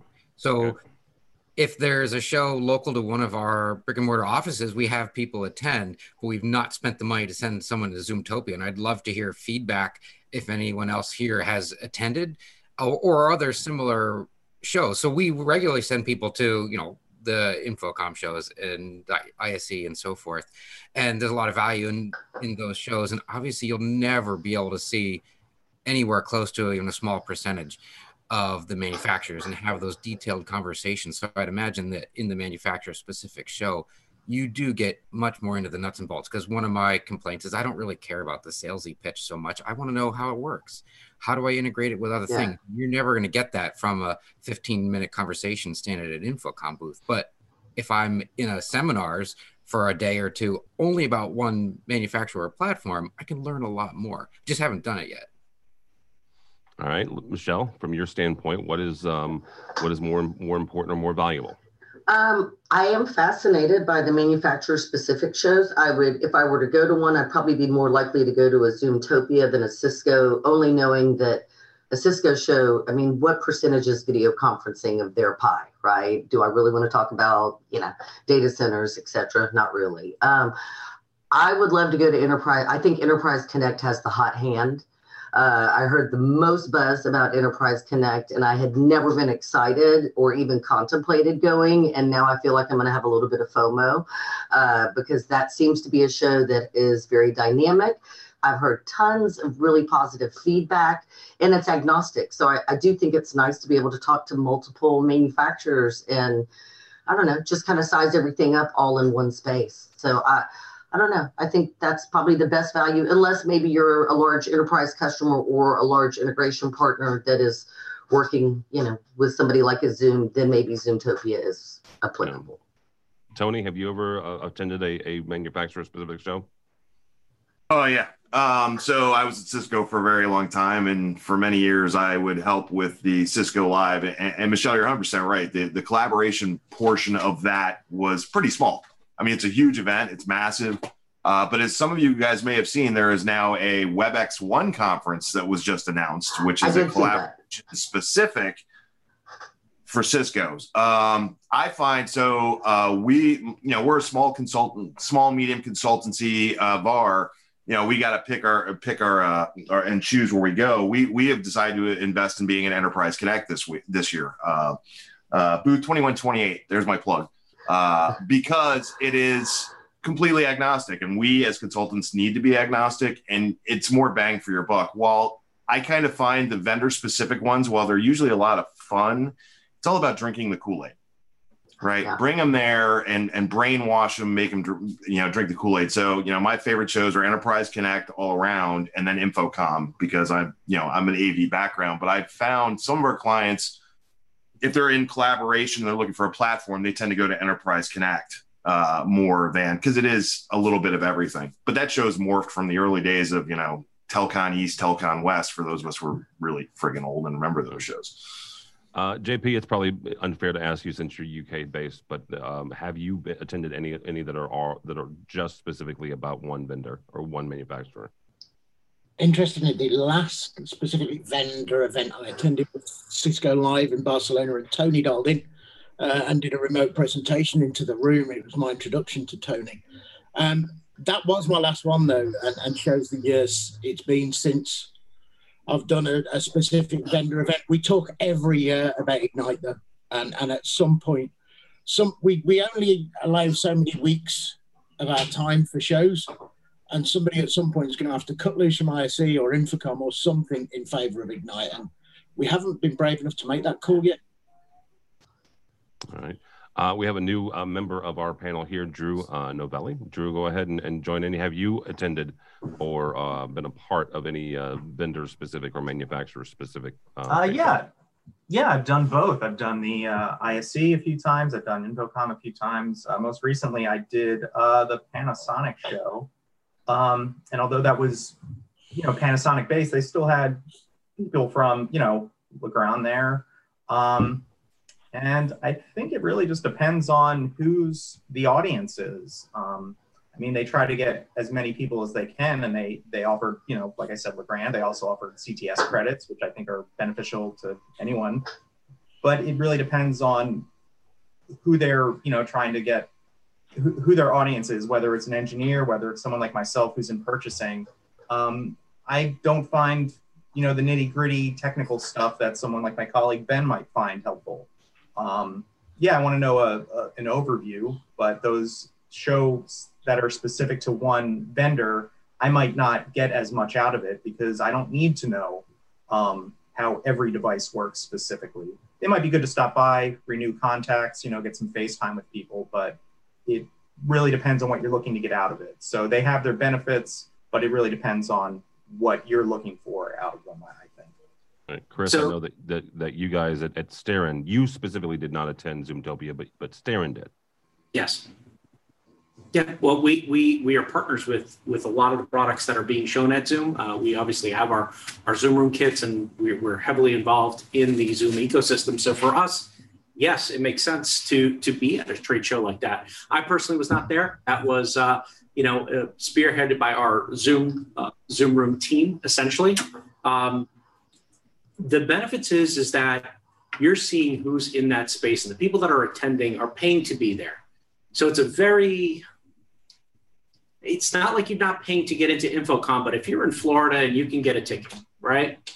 Zoomtopia, you're going to pay to get in, and it's not necessarily the $20 admission fee either to get into a show like that.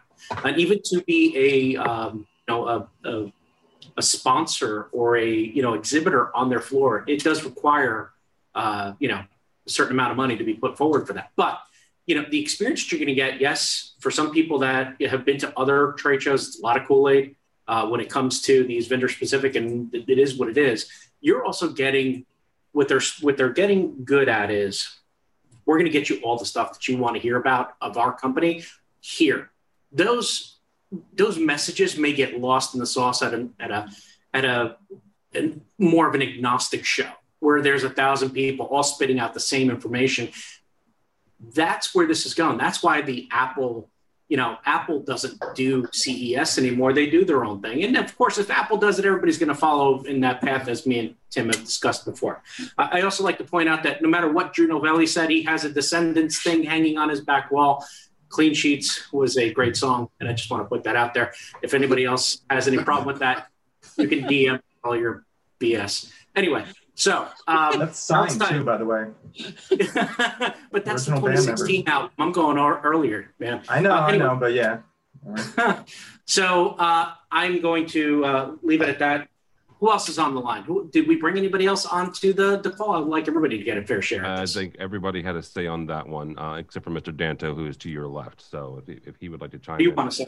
Because he's the only one on this panel, unless I am mistaken, who regularly attends CES as well as the other ones. You know, I'm of a couple of minds on this. I've been to a number of the independent shows, Utopia last year, some of the Cisco collaboration events.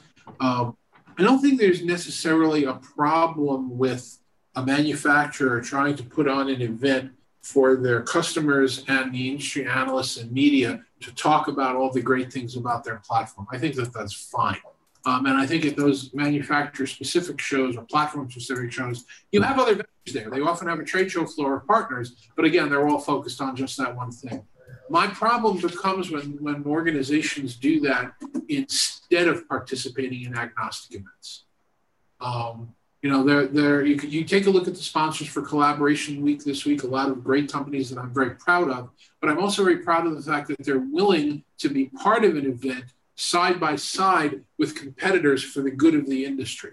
And then you look at the companies that we've been talking about today that are in collaboration that don't want to help such an agnostic event. And the reason they don't want to help it is not because it wouldn't be valuable to them, because it would be, and it's not because they don't want the outreach, because it would be great for them. It's because they don't want to stand side by side and have to defend their product in front of customers if they can't control the message. And I think that's bad. Okay, there were 3 companies involved last year that aren't involved this year in the Collaboration Week events, and I'll just leave it at that. You guys can do the math and figure it out.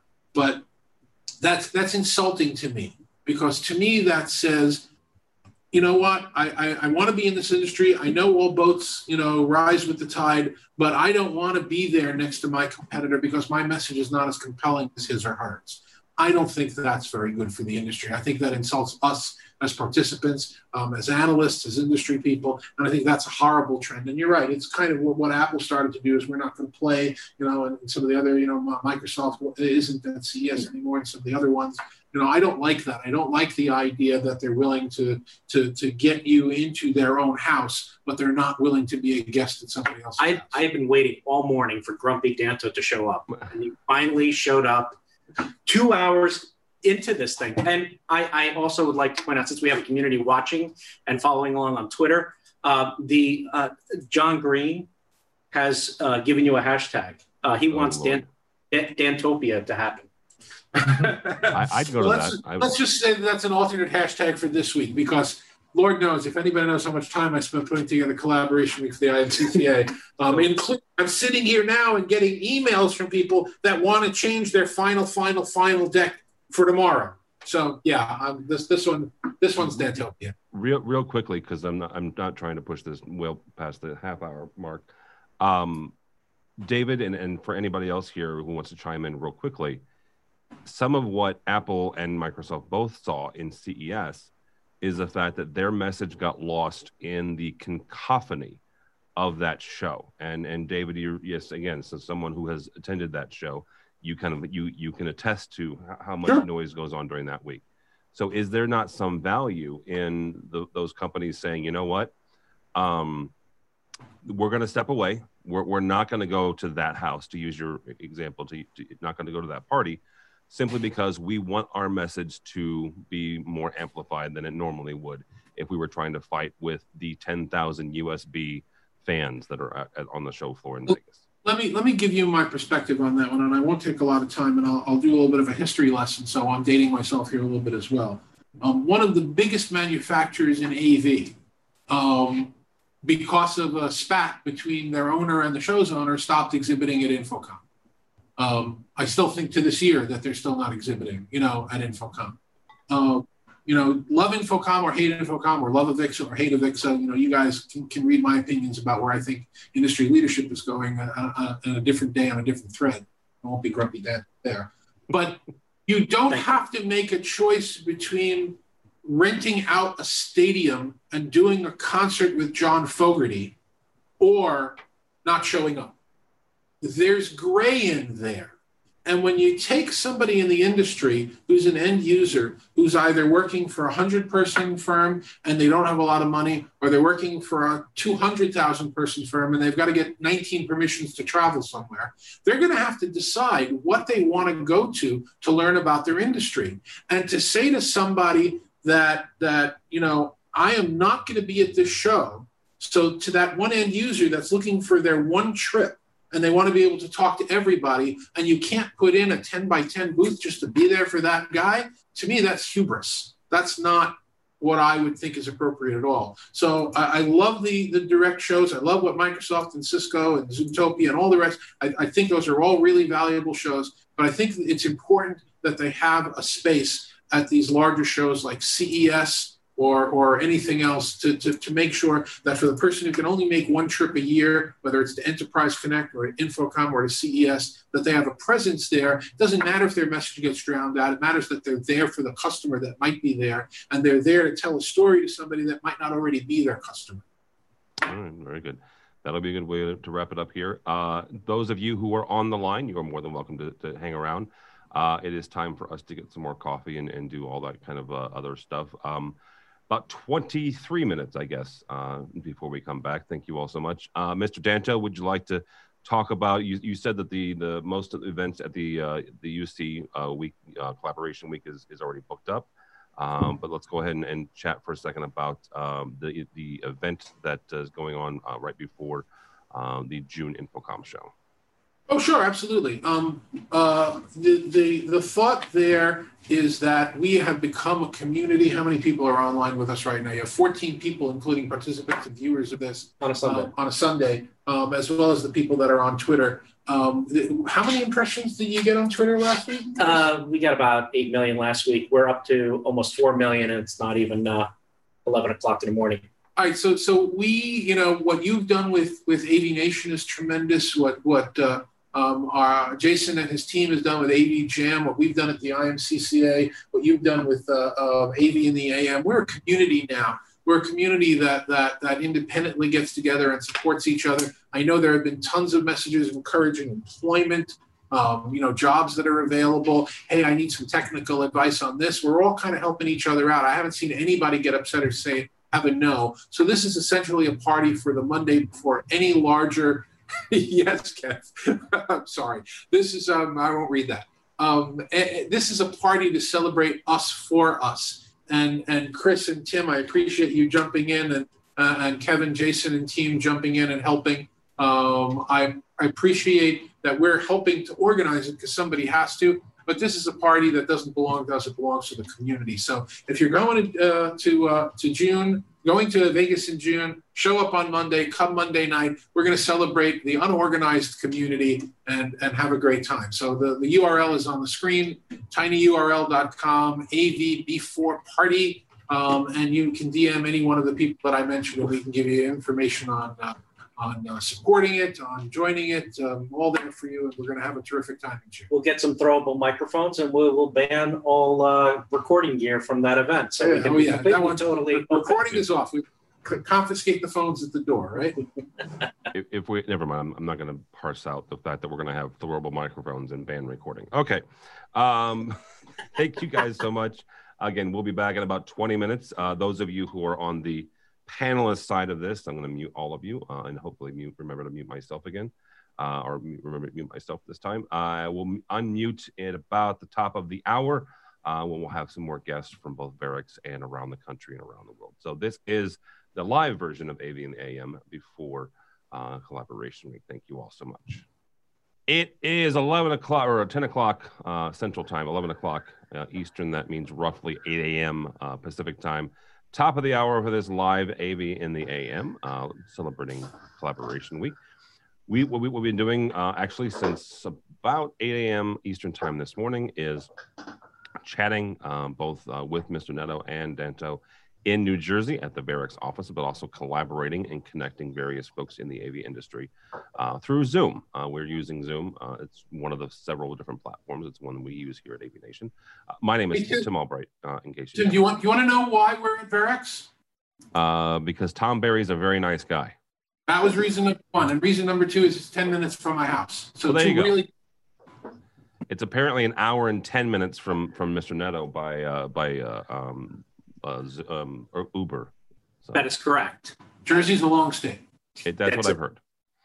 That's what I've heard. All right. So what we're going to do this hour, we're going to talk about teams and not specifically teams, although that is part of the conversation, the Microsoft Teams, but just how folks are collaborating, how they're getting together, whether that's Cisco or Microsoft Teams, Slack.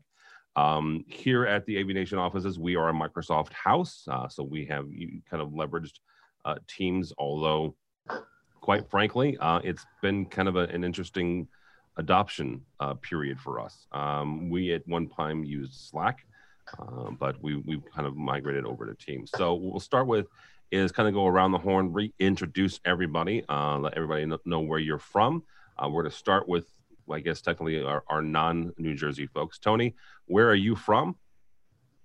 Tony Spartolo, Director of Collaboration for 2020 Tech, and I'm actually in lovely Warrington, Virginia, if anybody knows where that is, about 40 miles outside of Washington, D.C. Okay. So DC would be your kind of your market there, DC and yeah. We do most of the U.S., but yeah, probably our primary focus is basically mid-Atlantic to Northeast, but we do have clients all over the country. That just happens to be where my home office is Warrington. Okay. Our main office is actually in Reston, Virginia, which a lot of people know from the old Tamberg day. I mean, that's Cisco days. All right, very good. Michelle Lorette. Hi, I hail from Houston, Texas. Yay. All right, and Mr. Danto and Mr. Neto. Well, I was born and raised in Brooklyn. I was born at Maimonides Hospital a long time ago. Moved to New Jersey when I had. I'm sorry. What was your question? Who are you from and where are you from? I think I've answered that. I'm from Dantopia, wherever that is. That's a new place. That's south of. That's in South Jersey. Yeah, definitely a South Jersey thing. That would be south by Atlantic City, south, not south where I think is south. My name's Chris Neto. I'm the market development manager for Stern Marketing, and that's what I do during the week. And on the off time, I hang out with you fine folks here on Sunday doing AV in the AM, and that's my story, and I'm sticking to it. Okay. All right, we got one more. But I saw somebody else pop up. Very excited. One more addition. Kev Talbot, member of the 9 from SC, our friends over at STN. How are you, sir? Oh, not bad, not bad. What is it for me? 4 o'clock. I'm starting to wind down for the day, I'll be honest. I've been the only employee of Talbot Taxis today, so I've been running everybody around and had no real time to join in the fun. Best part about this one, Tim, with Kev joining, is that we're actually going to have to use the Google Translate, because when he gets hyped, we can't understand a word he's going to say. Yeah, but look, you can see him. He doesn't have an open window behind his head. That's cool. And I was hoping that was not a cultural thing. I'm very happy. So we're going to have to translate Jersey, Texas, and whatever version of English that is.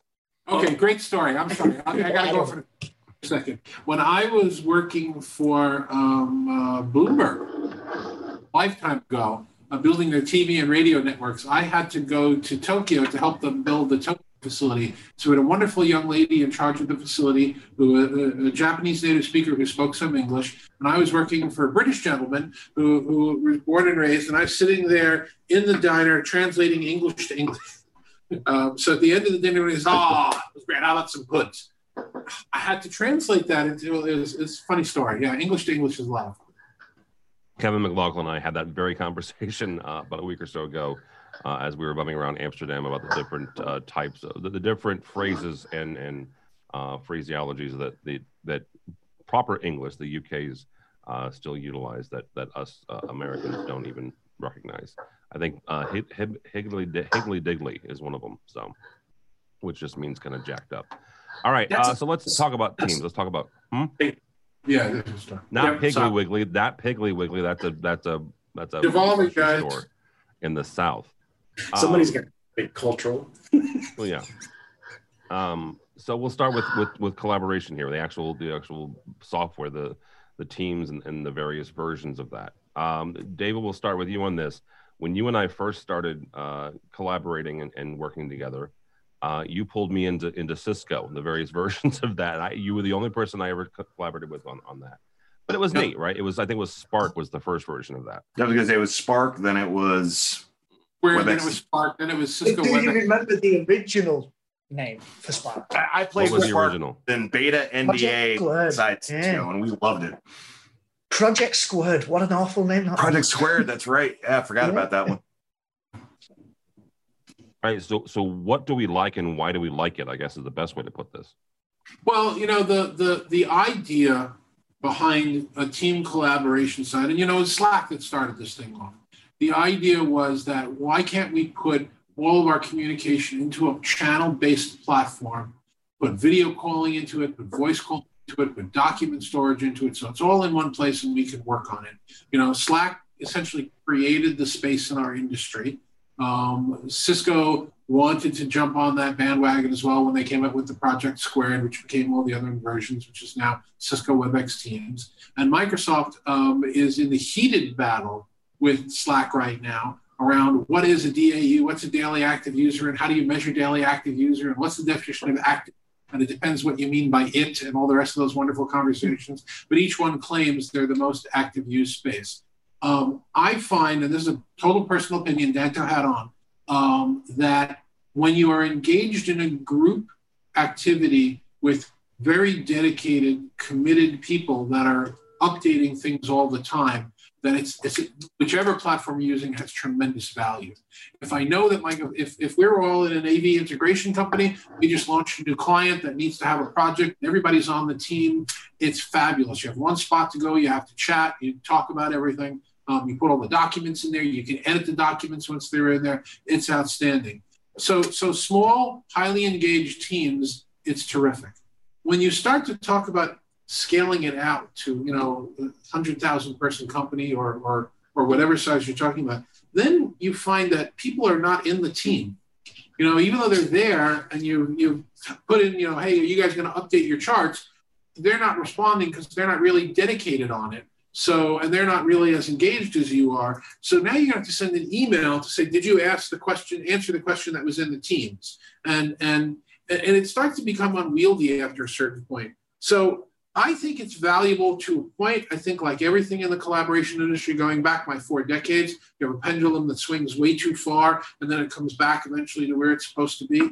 I'm not a huge fan of using team platforms for collaborative video. And I do it every day, but I'm not a fan of it, and I'll tell you why. Because if I've got the platform open on my desktop, and I'm doing, instant messaging and communicating and chatting across the channels, but now I have to get into a call on it, I've now lost the ability to use the team channels because I'm now using it for a call. So I have to open it up on a second screen or a second browser to be able to continue to do what it was that it was there for. So everybody has a little bit different comfort factor. There are differences with the types of platforms and how Slack works versus Microsoft Teams, which is really, a front end for SharePoint, and it has that ability to collaborate on documents better versus, the way Cisco WebEx Team does. You can tie that into a OneDrive or SharePoint, or if you post a document, you can't edit that document. You have to post the next version. Michael Goldman, ex-Crestron, who's now with CDA, a consulting house in the Massachusetts area, is going to be anchoring this conversation for us in Collaboration Week on Wednesday and talk about the new, and we'll have a panel discussion after that about pros and cons and why it works. So I think it's here to stay. I think it's very valuable. I think each platform has its pros and cons, and it's going to eventually come back to a sane place where everybody will be able to work on it.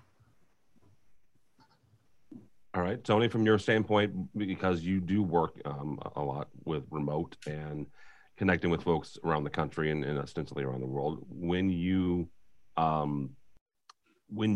talking with clients, right? How do they rope you into or incorporate you into their conversations? Right. When you're talking about, if you're talking about the collaboration tools themselves, or are you just talking about the collaboration tools? The collaboration tools themselves. Like, is it something where they have a conversation? So, you know what, Tony, here's a Slack invite for this room, or here's Teams, or that thing. And that's a great question, because I think it's one of the boundaries that I'm seeing right now, right? Are you allowed to talk to people outside of your organization, right? This has been a big hurdle for a lot of my clients who are like, yeah, I love the collaboration tools. I'm a huge fan of it. Going back to Project Squared, when I was at Cisco, Tamberg, I made my teams go, if it's not in there first, don't send me an email. And we all moved there. But now the problem is, okay, I have a client that says is using Teams, right? And of course, my organization has Teams as well, but now we have to set up a federation so we can talk to each other. And a lot of clients go, well, that's a pain in the butt. Or in the case of Slack, oh, I'm not paying for my license, so I can't talk to you. So if you want to buy, so I think the tools that allow that kind of open, anybody can chat is the ones that are going to win in the long run. But yeah, I get into that all the time. Hey, can you join this? Can you join that? Well, how do we do it? And so the platforms that go, I just put your email address in and now you're part of the chat. Those are the ones that I see adoption growing, because it's not so much talking internally, it's being able to talk to the teams outside, which I think is really important. Michelle, from your standpoint, do you have a favorite or one that you can typically, kind of migrate to? No, and I had somebody that tried to make me use Slack a couple of years ago, but I was at ISE and I was like, yeah, I downloaded it. I'm in Europe. I don't have time to figure this out. I'm completely overwhelmed. I'm just trying to figure out the lay of the land.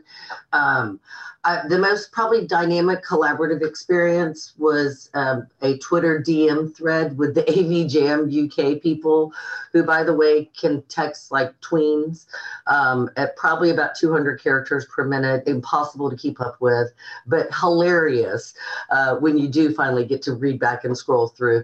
But I haven't leveraged any of the platforms. My concern, however, when I previously represented a software platform that people would use to manage and monitor and troubleshoot their AV hardware assets, I had so many people asking me questions like, well, does this integrate into Teams? Does this integrate into Slack? And I'm like, well, integrate in what way? Can you articulate what you would look to accomplish by this, asking for this integration? Which is probably a better answer than my normal, oh, we have a REST API, I'm sure we can, because, I just like to make everything sound easy. But yeah, so I'm not a subject matter expert on that.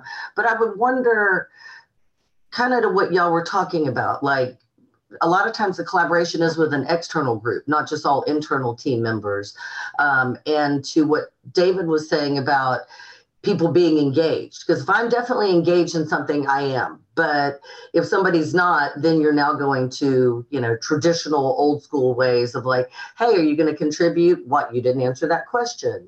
Being able to find the information in a timely fashion, I think, or having too much noise. We're already so overstimulated. I mean, between my iPad, my CPU, my cell phone, Twitter, LinkedIn, customers, those people, partners. Yeah. Oh, do I need to talk to those people too? So yeah, I wonder that sometimes if you're working on a lot of different things, if it could get too noisy and hard to stay engaged. All right, David, from your guys' standpoint, when you're looking to connect with others, is it something where you leverage their communication platforms, or is it where you want to bring them into your own? That's interesting from my perspective, in that I feel as someone on the sell side of the industry that I have to engage with the customers where they are. And in fact, while it's not a topic for our conversation today or even for our event, the whole idea of the customer experience center or the contact center, that's where contact centers are going. You need to be where the customer is. So you don't want to frustrate them. You want to, if they want to reach out to you on Twitter, they'll reach out to you on Twitter. If they want to reach out on LinkedIn, they'll reach out on LinkedIn. So I sit, very similar to Michelle, I sit in front of like 9 displays when I'm at my desk at home, in my home office. And I'm monitoring everything. I'm monitoring work email. I'm monitoring Microsoft Teams from my work site. I'm monitoring often Cisco WebEx Teams. I'm monitoring LinkedIn, Twitter, my personal email. And my biggest problem, the gray is hereditary. You get it from your kids. The grayer I get, the less I remember where the question came from. So when I finally get the answer that somebody asked me about, I have to remember, well, did they email me, and which email did they use? Or was it on LinkedIn, or was it on Twitter, and was it here, and was it there? And, I have this little aching problem that I would be able to follow tweets that I sent more easily if I wasn't up on Sunday morning sending about 100 tweets every Sunday. Now it's impossible for me to even follow myself and go back in the list and figure out what's going on. So I would agree with you. If there were one platform that could put all of this together, it would make collaboration a lot easier. The biggest problem that I've had, or the biggest observation that I'll make, is that with the video collaboration and voice collaboration, we have almost just got standards and interoperability working, and then Team Chat came along and dropped the bomb on it. Now everybody's everywhere. And I know that if, with the three of us, when we were talking about doing this event last week, what did we want to use? Did I want to use Teams? Did we want to use, we're essentially coordinating using Twitter, a Twitter DM chat, because that's the only thing we can all get to easily. That's a problem, because it doesn't, we need solutions. It wasn't a problem. It was perfectly fine. It was fine for Twitter. It was off fine for the guy who's already gotten into Twitter timeout today. But the other thing I'll point out is the fact that even today, right now, yes, we're using Zoom and the Zoom webinar feature. If you're watching it on the Zoom part, on the webinar part, you can participate in that chat. Over on the YouTube stream, which is just being able to watch, there's a whole different chat, right? Oh, is there? Yeah, so you've got folks like Leo Melick, you've got Chris is in there, Jason Ward's back over there. Kevin Maltby is over there chatting. John Green has been over there. So even today in this little ecosystem, we've got folks in different locations. And then you also have obviously the thousands that are on Twitter chattering away. So first of all, I think that interop is the gift that everybody's waiting for, right? We all want interop. I mean, that's the big, please put it in a nice big package with nice wrapping and a big bow, and please deliver that Christmas. That'd be awesome. But we've been screaming for that for years. Almost to the point of exhaustion, right? So now what does this all have to do as far as collaboration? The interesting part about conversation in this space, collaboration, you say collaboration to any integrator, and the first thing that's come to mind is you want to do video. So it's obviously connecting us to our now new brethren in the IT side of the business, right?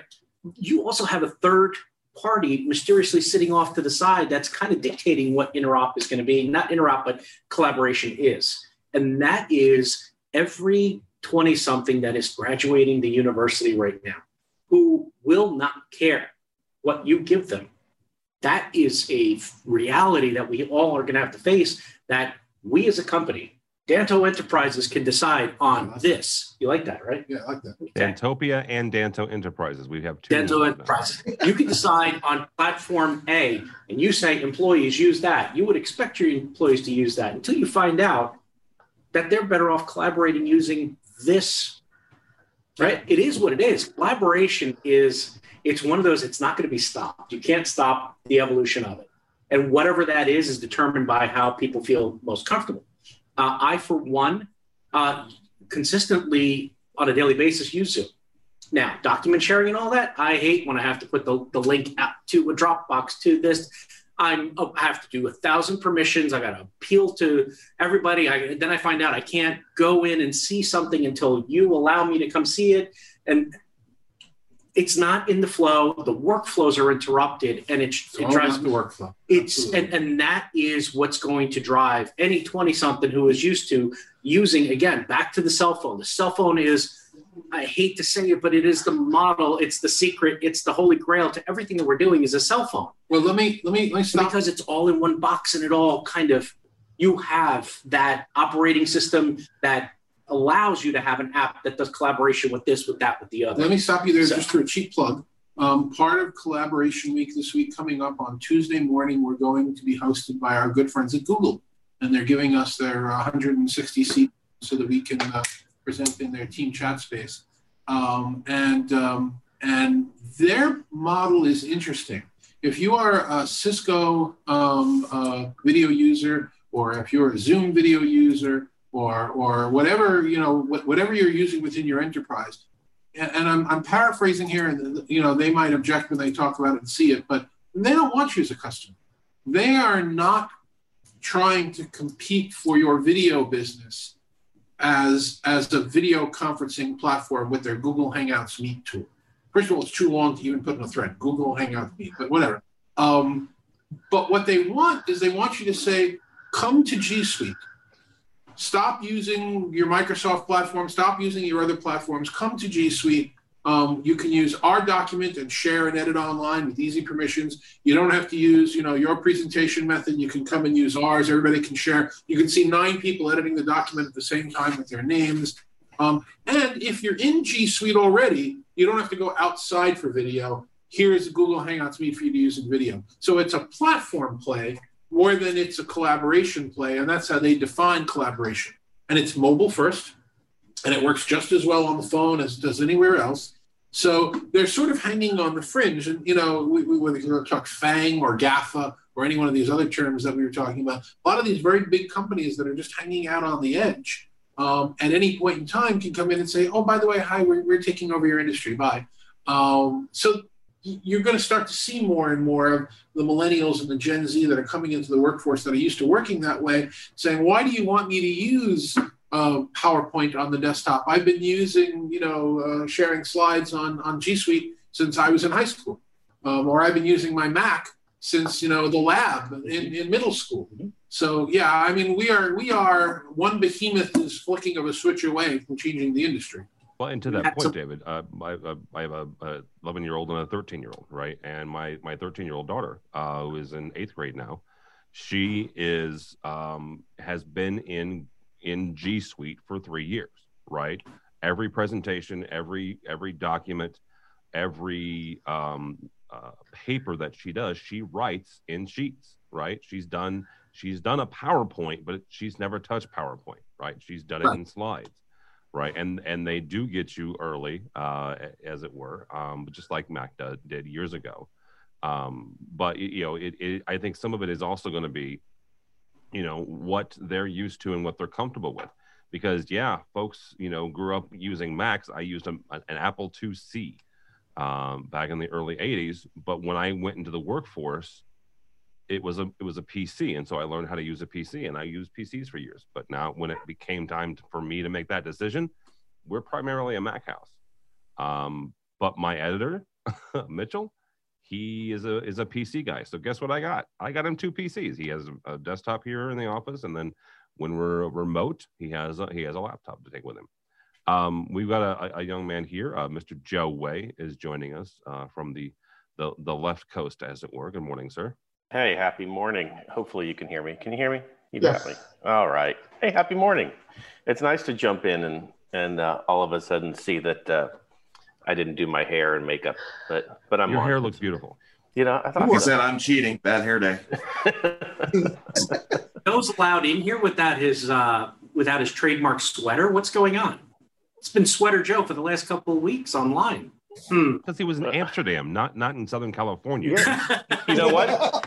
You know what though? I was going to do this outside because I know my wife is going to hate the fact that I speak loud when I'm on webinars, but I looked at the weather and it's only 64 degrees and there's no way I'm going outside in 64 Stop right there. Oh, yeah, but everybody hates you now. Just 1 second. Can you throw some color bars over that guy? Thank you. But it is a little overcast though. All right, so besides the Southern California, Joe, what's your point? Congratulations, by the way. Besides the Southern California weather report, Joe is a tech manager, has been in a couple different locations. And currently, he is at USC, so go Trojans.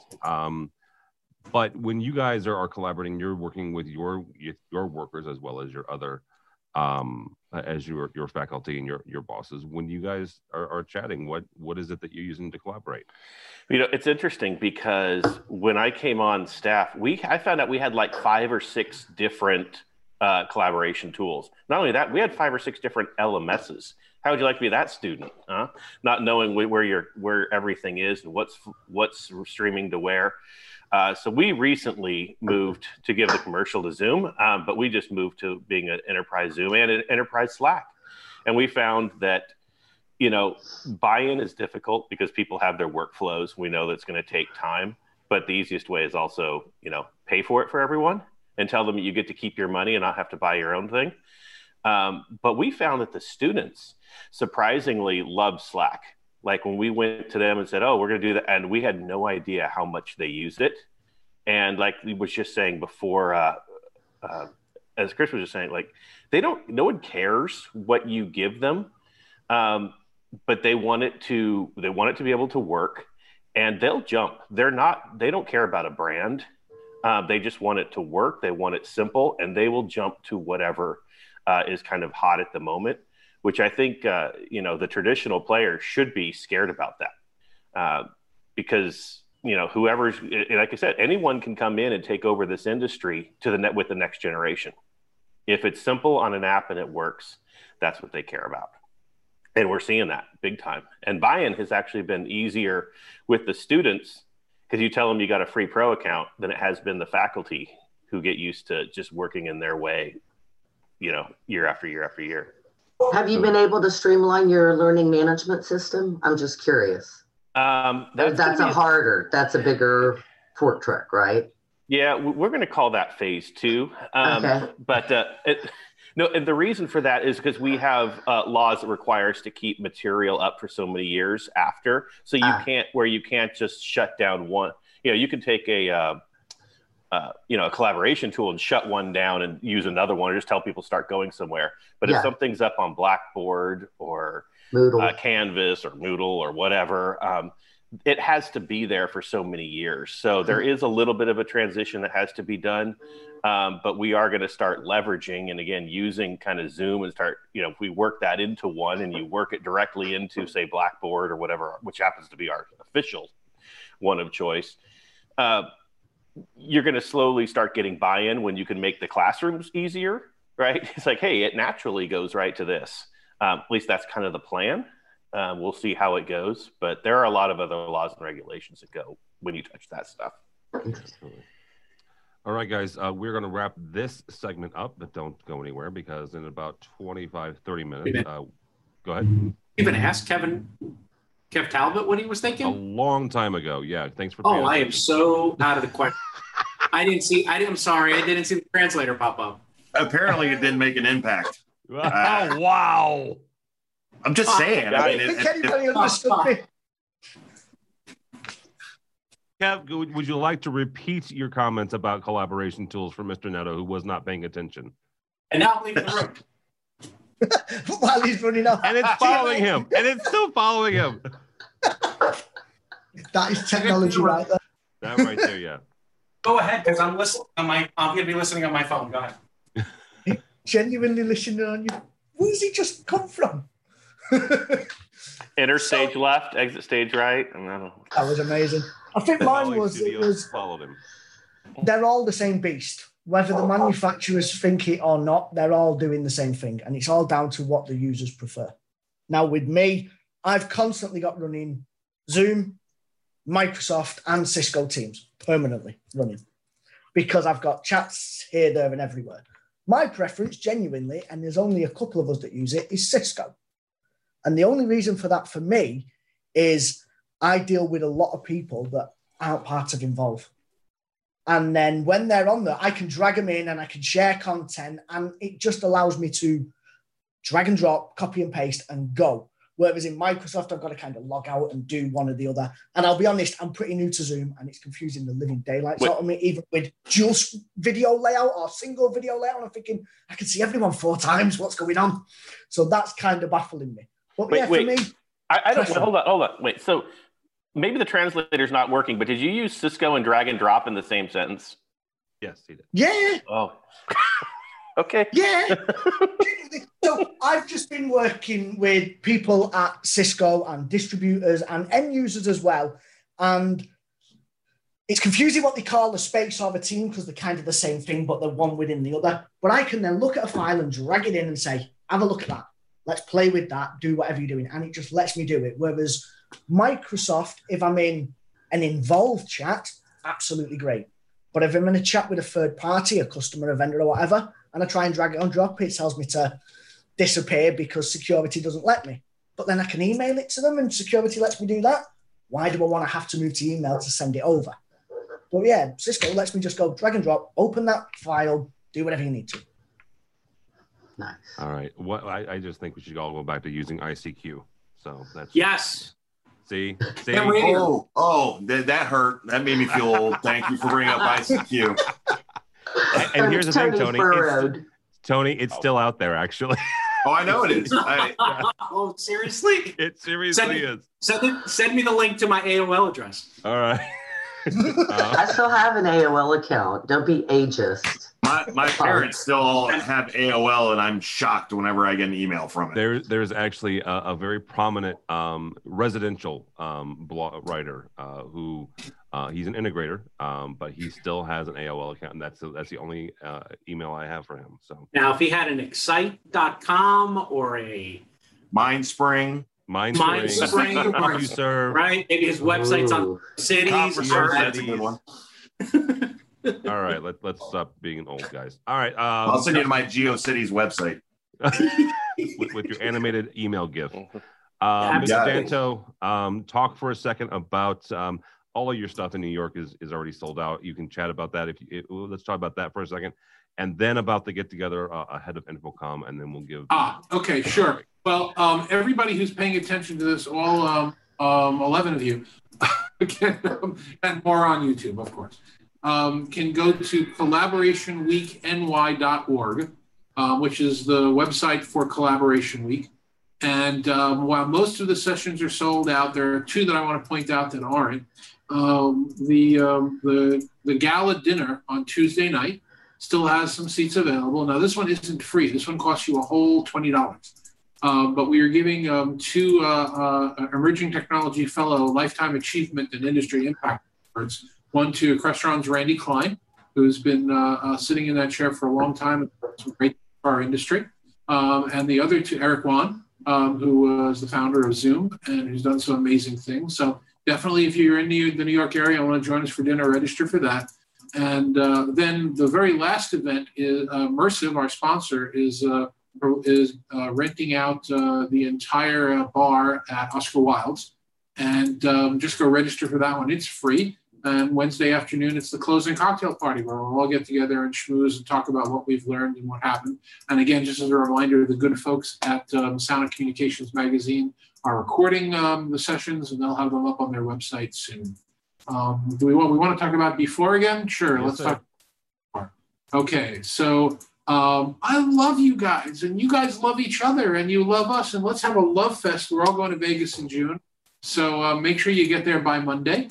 The party is called B4, and Chris, you were going to call it AV in the PM, so it might be. It's because it's kind of after hours, but for all of us, we kind of just don't use AV in the PM because AV in the AM is just it's like being in Groundhog's Day. Just Chris, we determined a year ago that Chris is better at naming things than I am, so we're going to leave it with him. But for now, it's B4. There's the link to register for it, tinyurl.com/AVB4party. That's in Twitter all over the place. Follow me, NJ David D on Twitter, and it's in there in a million places. Register for it. We're asking everybody that's coming to pay their tip, which is, again, $20. And we've got a few sponsors, including AVNation TV, including the IMCCA, including AV Jam UK, and we'll hopefully get 5 or 6 or 7 more sponsors that are going to foot the bill. And it's just a beautiful, relaxing get together for our Battlestar Galactica ragtag fleet of non-aligned grassroots industry people getting together and having a love fest in Vegas Monday night before anything else is happening in the city. That's June 15th, I believe. Yeah. Yes. So. 15th. All righty. So here's how this is going to play out, guys. We're going to take a short break, about 25 minutes or so.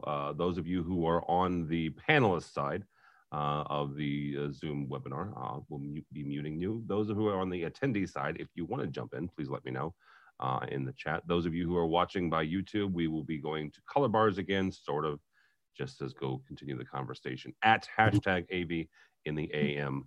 On Twitter. So if you do that, that would be fantastic. We'd appreciate it. This will be our last segment, right? This coming up segment will be our last segment. So stay tuned for that. Again, top of the hour, we will be coming back to AV in the AM live from everywhere, quite frankly, but Varix in New Jersey, AVNation Studios here, Virginia, Texas, UK, and Southern California, which apparently is warm today, unless you're a Southern Californian, and it's cold because, whatever. All right, guys, we'll see you in about 25 minutes. Thank you. All right, it is the top of the hour. So here we go one last time as we all chat today. Now Joe is in front of the McKay Center. I'm in front of the McKay Center. And he has on a new shirt. And he has and I'm repping because yay, avswag.com. There you go. Very nice. Somebody screen capped that at it. Yeah, as we end up here, this is our last segment, at least for us. Obviously, the conversation can continue on hashtag AV in the AM on Twitter. But Mr. Netto, you want to start off with some thanks today? Well, first, I would like to, God bless you. First, I would like to thank Varix for giving us an opportunity to come here, use their facility. It's been great. Thank you, Tom. Tom's off to the side, kind of recuperating from a cold, and thank you for staying in your contamination zone over there. That's awesome. You're welcome. Appreciate it. He's respected. Great having you guys here. Have a great week. He has respected the DMZ most of the time today.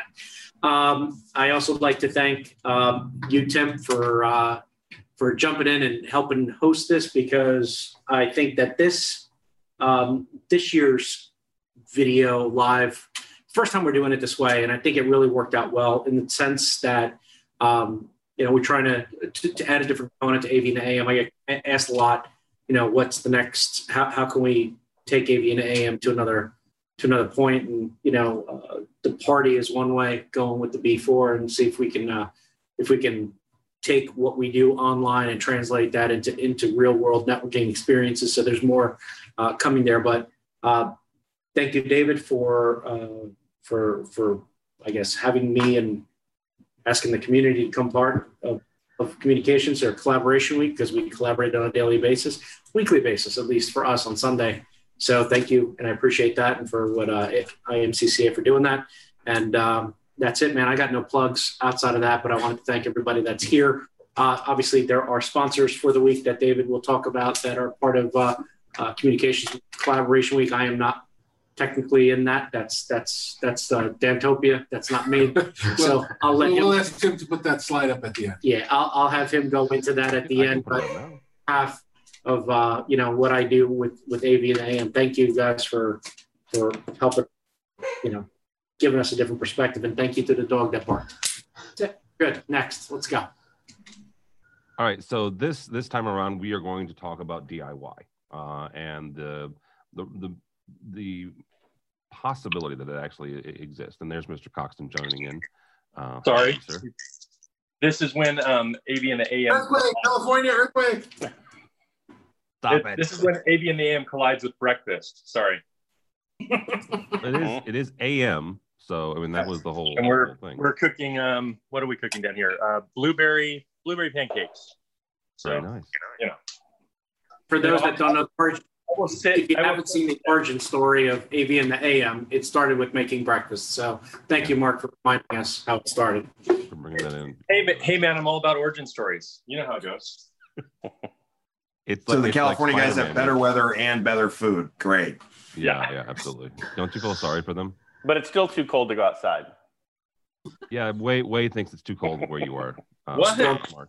Cold front. Well, gosh, and where Mark is, he's at least 2 degrees colder than me. I mean, he's got mountain breeze, and I don't know how he's going to handle that. All right, here we go. So we also have joining us is Mr. Steve Greenblatt. I believe that he has jumped in already. I am here. There he is. How are you, sir? Still representing New Jersey. Still represent. Well, you know what? We have to offset the California hippies with the New Jersey people. So, we know. Let's talk about DIY and the real possibility that exists in the collaboration space. Let's go around the horn. I'm just going to kind of share with everybody that who's here, and as I call on you, you can tell us your name and then where you're from, and then also chat. So we have Mark Coxton, obviously from Tangram out in Southern California. Michelle Lorette from Texas. Tony is out in Virginia. Mr. Greenblatt, as we just mentioned, is in New Jersey, and then Joe is also back out in California. So Steve, I actually want to bring you in on this. Steve Greenblatt is from Control Concepts. He's also a host here on AVNation on the State of Control podcast. But what we want to do here is, and Steve, we'll talk with you on this. Taking a look at DIY when it comes to collaboration, real honest to God DIY, whether that is customers, so people like Joe, who is a tech manager out in USC, or it's, enterprise folks who think that they can bring these tools in and do it themselves. What is the real possibility of DIY when it comes to UC in the space? I think it's happening already, and I don't think that it's something that can be avoided, or I think that we need to figure out a way to work together to complement it as service providers. So if there's a way that we can help the clients, enterprise clients, or whomever they are, try to understand the do's and don'ts and try to follow best practices and figure out how we can help them do what they're doing better. Because as Joe mentioned, I was listening in the prior segment, a lot of this is also coming from younger people, and there's a lot of collaboration, and they probably can teach us some things. So I think that collaborating to make collaboration better might be the way to make all of this work. Make us all a happy family. Now the snake has eaten the tail. All right. Tony, I guess we'll bring you on this. Is that make sense where we get more and more young people in and we do have to work with DIY as a real possibility, as a reality in this world? Yeah, I mean, I agree with Steve. It's already happening. My prior position, we found out that one of the companies that was being acquired, what did they do? They had all slapped Google boxes up everywhere because it was the technology group.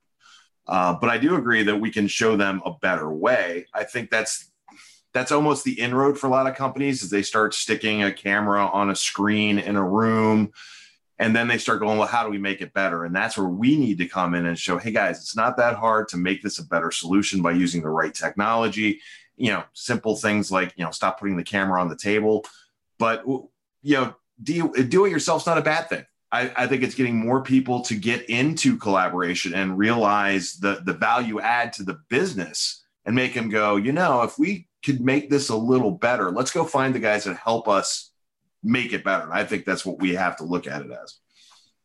All right, Mr. Jantel, we'll bring you in on this when it comes to collaboration and DIY. Hang on. You work for Poly, right? And Poly is Polycom and Plantronics coming together. A lot of those devices could have gone both straight to the consumer to help DIY. Yeah, and I'm not going to put a Poly hat on here today, but we want to offer multiple products and multiple choices for people in every application. So that goes from somebody who wants to install it themselves to somebody who needs an integrator. We're going to offer all of them, which I really think is the only way to do it as a manufacturer. I'm more concerned, speaking from my industry expertise, in that we have had a toxic situation where, again, that pendulum we were talking about in the past segment really brought us to a bad point right now. I can give you two stories. One, a few years ago, that a large oil company wanted to install Cisco one-piece video conference systems into their offices. But in their offices, they were using an AV integrator, one of the top 10 AV integrators. And the AV integrator refused to install the Cisco drop-in systems unless they were able to add a control system to it and a DSP and microphones to it. And that's counter the point of a system that you could just take off the shelf and drop in. And that's one example, which I've written about in articles. That's one example of a case where the AV industry and the integrators and the consultants didn't do a service. They overcomplicated a lot of installations. So you have CIOs and facilities people saying, I'm not going to deal with these people anymore. Go to Best Buy, slap a camera on, and we're done. And you even have a couple of people moving into the collaboration space right now saying they're not even going to sell to integrators and channel partners. They're going to sell specifically just through their website and 1-800 numbers, 1-800 call your video conference system. Yeah. And I think that's backlash from that situation. if the integrators and the consultants had become trusted partners and say, look, this is a 6-person room, of course you can buy the off-the-shelf system and put it in. But this auditorium, don't think you can slap a webcam on a 60-inch display and cover it. You really need to do more there. I think if we had brought honesty in there, we wouldn't be in the position we're in right now. And I'd love to get everybody else's opinion as to whether or not you agree that this is a pendulum swinging because of how overcomplicated and overexpensive the integration business has been for a long time. Well, Absolutely. Mark, I want to bring you on this because I'm going to bridge both what Danto said, but also Mitch Klein a couple of years ago, who is the head of the Z-Wave Alliance, made the comment of do it with you, do it with them. And Mitch lives and breathes in the residential market. So give me a second here. But it's the same type of thing where you have clients who are purchasing equipment and putting it in their facility. I don't care if the facility is a house or if it's a conference room. But integrators, whether that's Mark at Tangram or Barracks or whoever, need to recognize that and help them understand what their needs are and walk them through that process. So Mark, is that something where as technologist and expert, you can walk them through that process and say, yes, you could certainly purchase an off the shelf, but here are the reasons why you may or may not want to? Yeah, I think there are two important things you just said, Tim. So one, I'm glad you connected residential because I fought this 2002 through 2009 in the residential market in Arizona.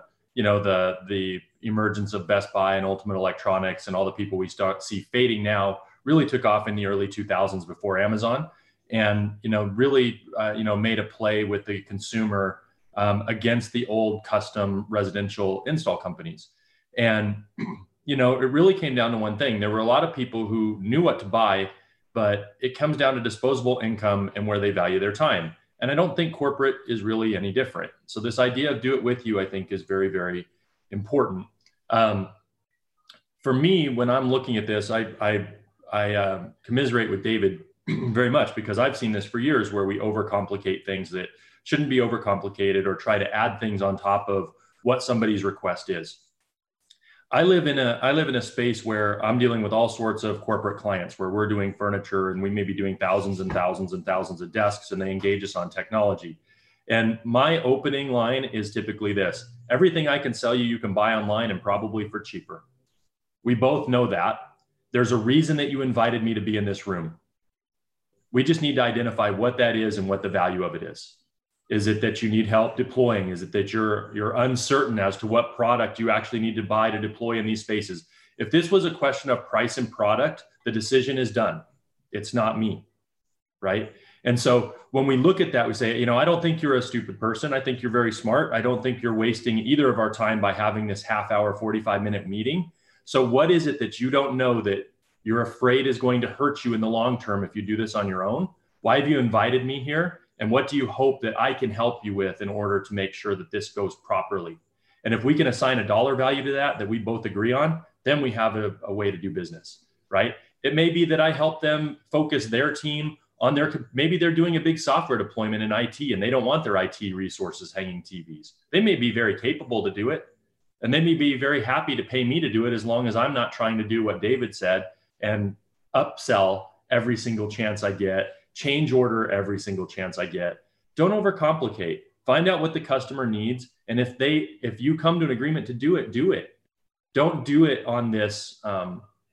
Don't be disingenuous. Don't take jobs where you want to increase the scope of work and that you're going to change order and that the client isn't on board for that up front. Because I think as an industry, what we've done many times, unfortunately, is we create this fear, uncertainty, and doubt. We get the client halfway through a process, and then we know we've got them held hostage to finish it. And that's how people bid jobs when they bid these RFPs. They bid the letter of what's on the paper. They know there are 17 things the customer missed that they're going to need. They know 4 of the systems on the list aren't going to work for the applications that there. They shut their mouth. They bid low. They wait till they get the job, and then they go in, and then the real work starts as to try to get things to where they need to be and to get the money they need to make the job work. And then we wonder why that client puts us back out to bid again or doesn't hire us the next time.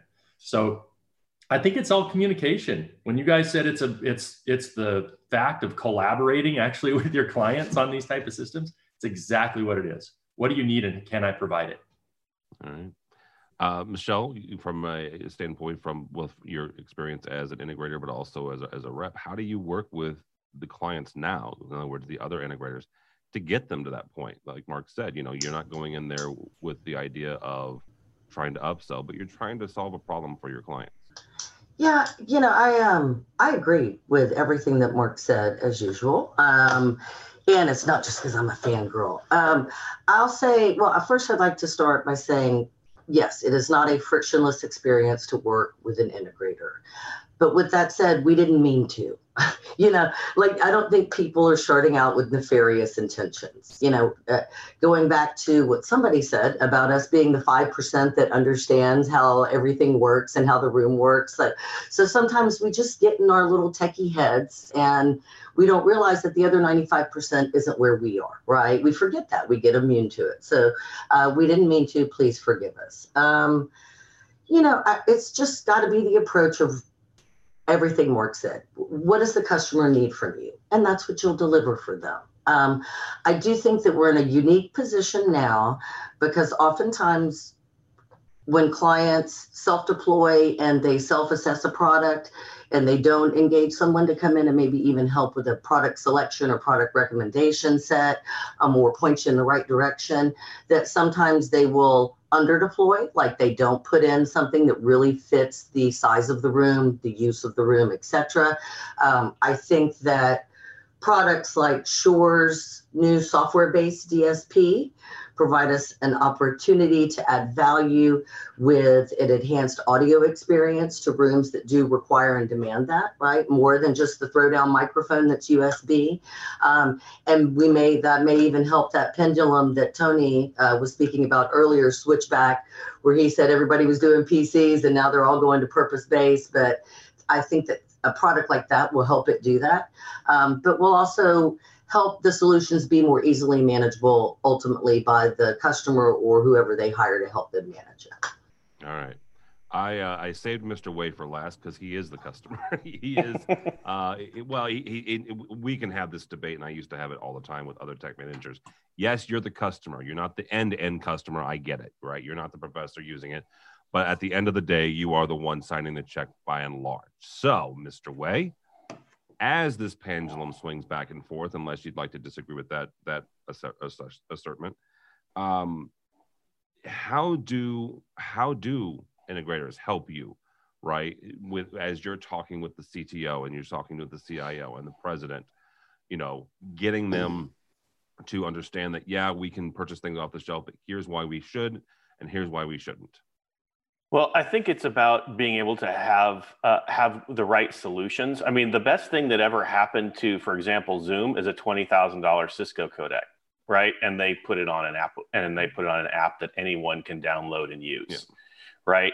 And so when we're having these conversations about what you're going to do on a large scale, I mean, whether it just be higher ed or if it's going to be, any corporate office, that has multiple locations, you're looking at what's your cost at scale. And I think that's the best way to have these conversations and recognize where can you connect people. I think the very first AV and the AM question this morning was about remote working, right? Well, so how, you can't go throw a $20,000 codec in somebody's house, right? Or if they're out on the road. And as we looked at USC with the coronavirus pandemic, we're sitting here going, okay, how can we still, teach classes if something were to happen, if people can't get to campus or if they have to be sequestered?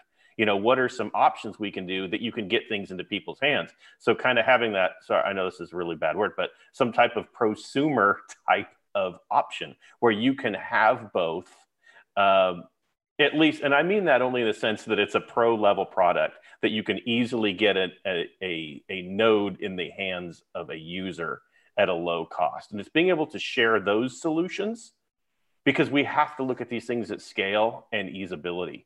And that's what's killing a lot of the traditionals, I think, and where a lot of the newer ones are able to do that, and being able to have all-in-one products that you can come in and say, this is the quality you need and the ease you need. and at a price that you really can afford at scale. Yeah. Mr. Netto, you have been rather quiet on this one. So from your standpoint, what is the reality of DIY in this space? I remain quiet because I've been tweeting, dude. You got me. Caught me. As the camera zooms in on me, I feel like I just got put on like the spot. Answer that question. You sir, more than happy to answer that question. Or let's throw it to somebody else. I'm sorry, I was completely not paying attention. We have all chimed in on this. Sir. Sure. Do you think that the do-it-yourself trend for collaboration and AV systems is good, is bad, is happening because we complicated it? Is something that's going to stick around? How should the industry react? I know you have an opinion. Of course, I have an opinion on that, but I wasn't paying attention to the question. Now that you put it that way. So my opinion on this is very simple. We have completely over-engineered, over-thought, over-processed everything that we've done, even down to the nomenclature on touch panel. Sorry, I know that we have a programmer on here, Steve, but VTC means nothing to anybody outside of our industry. Mute, far end, near end. Nobody understands what that is. For many years, that was standard nomenclature on a touch panel, and it was not coming on my punch list. It wouldn't appear on my punch list because it made sense to me. So when an AV guy is doing QC on an install, that just goes by, and then you wonder why they don't know what they're doing or how it's complicated, right? If you put a touch panel in the room, you were supposed to be putting a touch panel in the room in order to alleviate having 1,000 remotes and making it simple. But the one button press was the holy grail for many years. We talked about that. You want a one button press, everything turns on magically and went on. I still don't know if that's even humanly possible to have a one button press do everything solution. When I was working for, I want you to continue, but just a quick funny story. When I was working for Bloomberg years and years ago, Mike Bloomberg specifically described for me on a piece of paper the perfect control interface for any system. He drew two buttons, and I'll draw that picture another time of what those two buttons look like. But he said, I want this button to read my mind and do what I'm thinking. And I want to press this button to make both buttons go away until it knows I need them again. Interesting. We're almost there. We're not there yet. Wow. Never mind. So you have it's unfortunately it's our mindset, it's our ego, it's our, you name it. We are as much to blame for the shift as anything else, and the tools have gotten better. Right. Again, I'm going to now have to date myself, man. If you would have told me in '98 when I got into this industry that we'd be able to do video conferences on the phone, well, I asked if we would ever get to that point. And they said no. First, they said we didn't have the cell phone capability to do it. Second, you don't have enough battery left to get you past 5 minutes. This will never happen. Go home, Chris. This is, you're not going to walk around car batteries, right? Okay. Here we are 20 years later. We got some of these things in place. I think that from a DIY perspective, I spent 13 years on site. I drove Tom nuts. I drove people like Danto nuts, right? Because I was that guy who was receiving the product and trying to find a better way or cost-saving solutions. What I'm going to tell you next is a inside secret or some corporate interior stuff that you may or may not know outside of this small circle.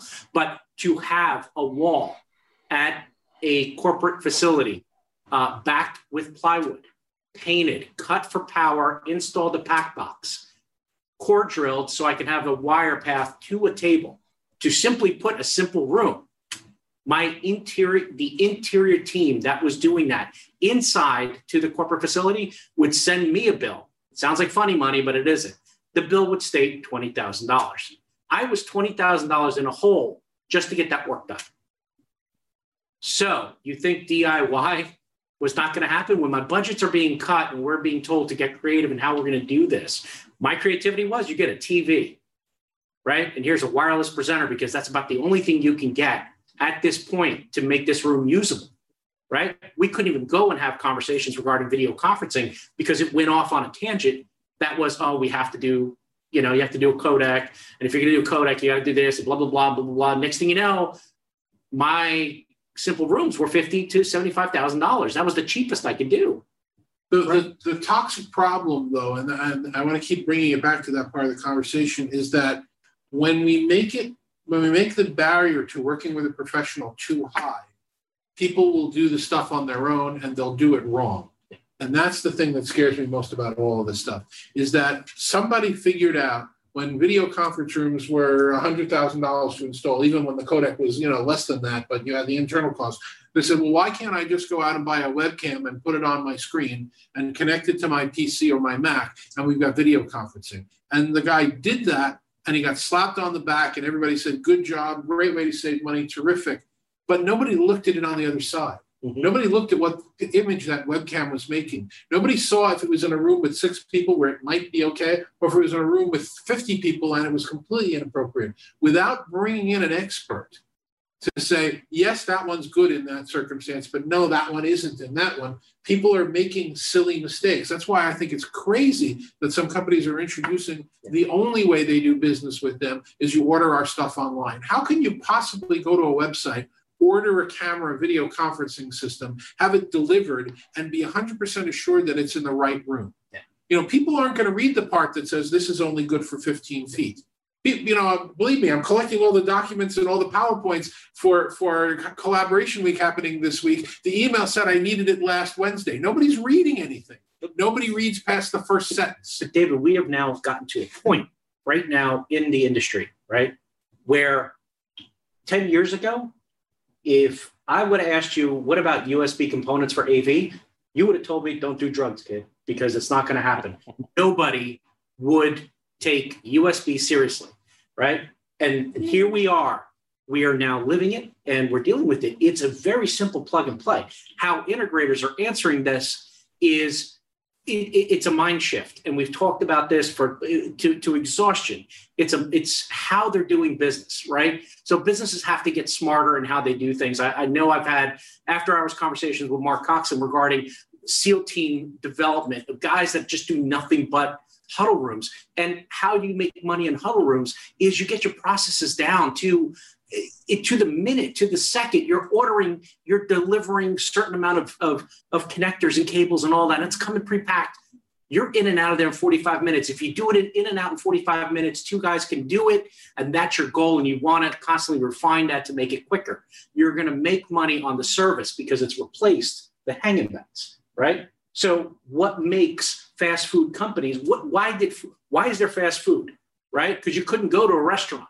So what do? They develop systems. You go to I hate to use the example because I'm from Jersey and I don't like this, but you go to a Domino's. Domino's has it to the degree of weight and measures, right?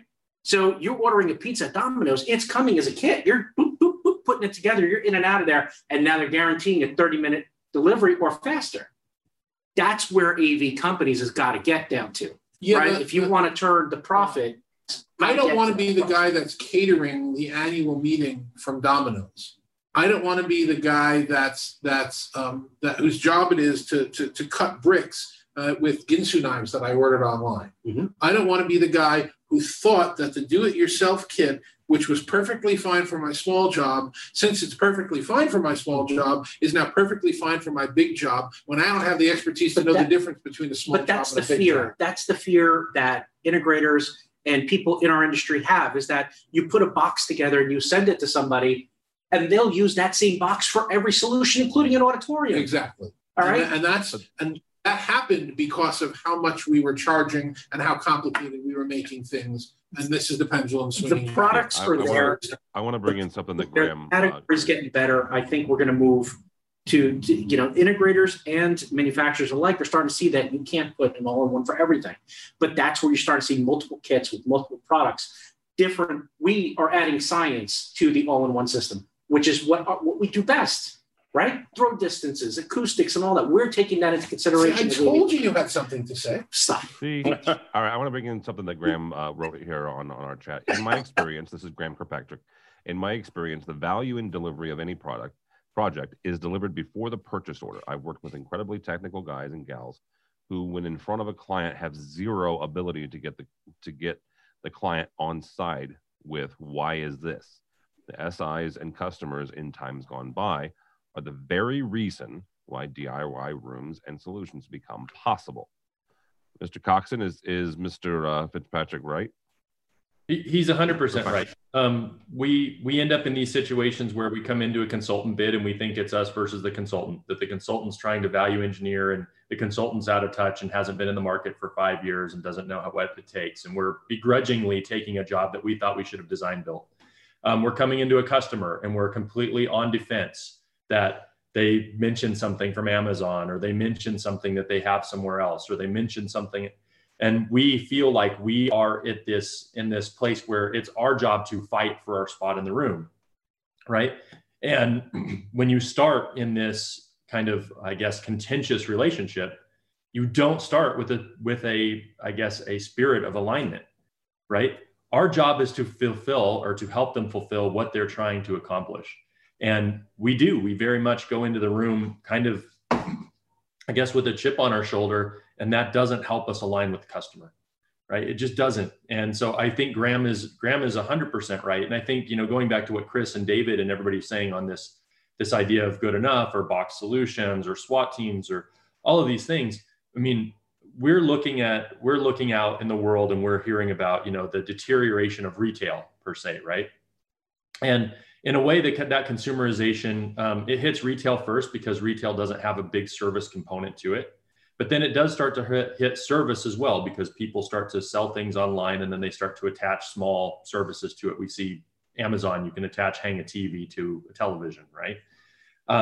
That starts coming our way too. And everybody agrees that if retail was more interactive, if retail was more of an educational experience, if retail was more of a community and a building, that we could turn retail around in a lot of ways. It gives people a reason to go to the store.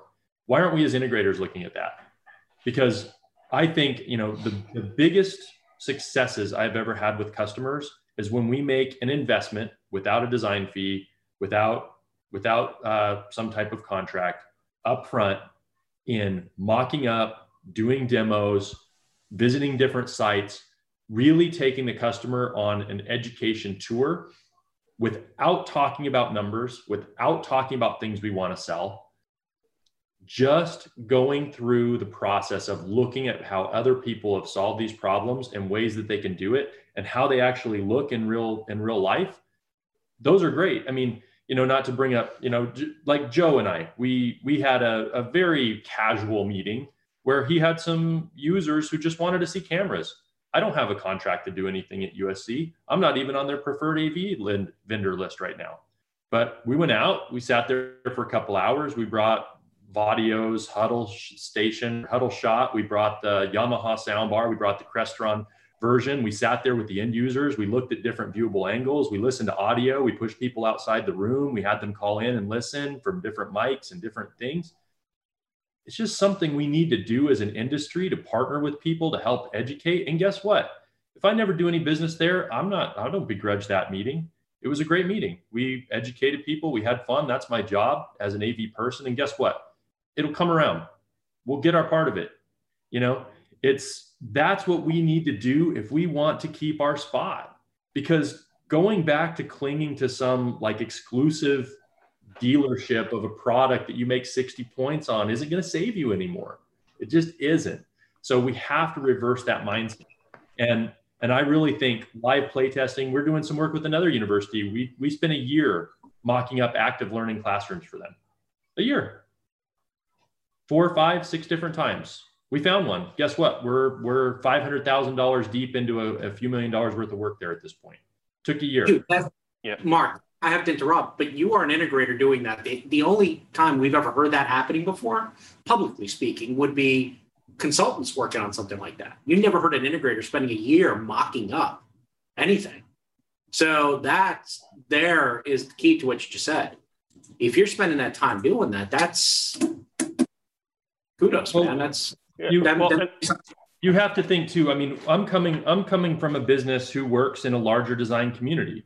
When you're selling $40 million worth of furniture to a company that's moving into, a big campus, there are test fits and there are mock-ups and you look at finishes and you do all this stuff in order to gain business. It's something that you have to build into your business model and be comfortable with, knowing that these are the things that it's going to take if you want to be successful in this world. And that may mean that the first 90 days, the first year, the first 2 years aren't great. And I happen to work for a CEO, which I think is awesome. And I don't know that This is why I think the mega mergers hurt us in a lot of ways. But I work for a CEO who looks at things in 3-year windows. He looks at something and says, in 3 years, will this investment yield some dividends? And when you can look at things like that, then you can make decisions that are client-centric. But when you're looking at what's my stock report going to look like in 90 days, you don't exactly have a lot of the leeway to do some of this stuff. And so as we see more and more consolidation on the high side, great, that gives people global footprint. There are people that are going to want that. They don't need the extended service. They don't need the mock-up. They just want somebody to show up in 400 locations and install TVs. Great, that's not me anyway. But for all of us on the lower end of this, there are real opportunities to invest in a business model that serves clients. And if we can do that, we win. Not even just. So if I jump on that as the consultant side, as you referenced, you're 100% right. And I would tell you, the majority of our business right now is doing exactly that for clients. And it sounds like a plug, but they bring us in to go, look, we've got this platform, blah, blah. Help us figure out which one's right for us, not which one the CEO happened to go to a dinner with a guy and that sort of thing. And that's why I have so much freaking video gear just in my home office, because the amount of valuations of technology I do across the board. And like I said in the chat, guys, it's not so much the endpoint anymore as it's getting in on the platform first. If you help them deploy a platform and adopt the platform, the rooms will come, the equipment will come. But you can't just go in saying, hey, I'm going to build you this really cool room. I just had a client last week who brought us in who said, hey, we spent $250,000 on this boardroom. Nobody can use it. Nobody knows why we have these things in it, but somebody in facilities signed off in an SOW. You know, that's what we need to look at. Yeah, absolutely. All right, guys. I would like to thank everybody here that's on this, plus the folks that jumped on and jumped off. Kevin, Jason Ward, as well as the others that were on early, the guys from Barracks, a number of folks from there. All of you, Mr. Joe Way, Tony, Mark Coxon, Michelle, Steve Greenblatt, and the guys who roped me into getting up at 5 o'clock this morning and turning on our Zoom and getting in the studio. So, Mr. Danto and Mr. Netto, thank you guys, and we'll let you guys take it away from here. First, sir. Me first? All right. Well, I appreciate being involved, of course, with AV in the AM as I have every week. Thank you guys for an interest in the Collaboration Week thing that the IMCCA is doing. Let me just take 2 seconds to thank the sponsors of Collaboration Week. And I'm doing these in the order of their sponsorship. Intel is our platinum sponsor. We want to thank our gold sponsors, event sponsors that are Barco, Crestron, Mersive, Pexip, Planar, Poly, Shure, Shenmue, Samuki, Viopta, Yorktel, and Zoom, and our participating sponsors, which is Aver, AVI SPL, Compunetics, Sennheiser headsets, which is just rebranded as EPOS, interesting to know, Legrand, Omnivex, QSC, Synergy Sky, and finally, and most importantly, Tom and the team here at Verex that hosted us today. We have some great people that are going to bring you some great content. As I said, Sound and Communications is going to record all of it all week. If you want to find anything more about it, if you're in the New York area, it's collaborationweekny.org. And Tim and Chris, thanks very much. I always love being a part of this. Anything we do for our community is special, and I'm always happy to be a part of it. Okay. Well, thanks for helping and for getting this idea going. We don't do many AV and AM live, so to do this for 2 years in a row, and obviously I've done Digital Signage Week a little differently with the guys out there, and to see how we can, take the community and make it more active is great. I'm hoping to do more, and we'll see. Let's see how B4 goes and how the people take to that as well. I personally would like to thank, Polly for giving us a camera. I know that David brought the camera, but at least Verex got a pretty good demo of how it can work without somebody running a camera for one. Well, I got a PO for you. Yes. Tom's on his fax machine right now, sending in a PO. It's great. Don't say fax. Hand delivered. I said fax. He just typed it up on his typewriter. His brother typewriter. Anyway, I just want to say thank you all, and especially to everybody who's here, who got up early. Michelle, who sent me weird messages saying, please, if I'm going to go shower, please tell me what time I need to be on. I appreciate your candor on that, and thank you for joining and for picking out the fact that we could use more people on our shows. Thank you, Tony, for dropping in. Mark, Kevin, the guys from AV Jam, everybody. Zoom for what they do in helping us with this.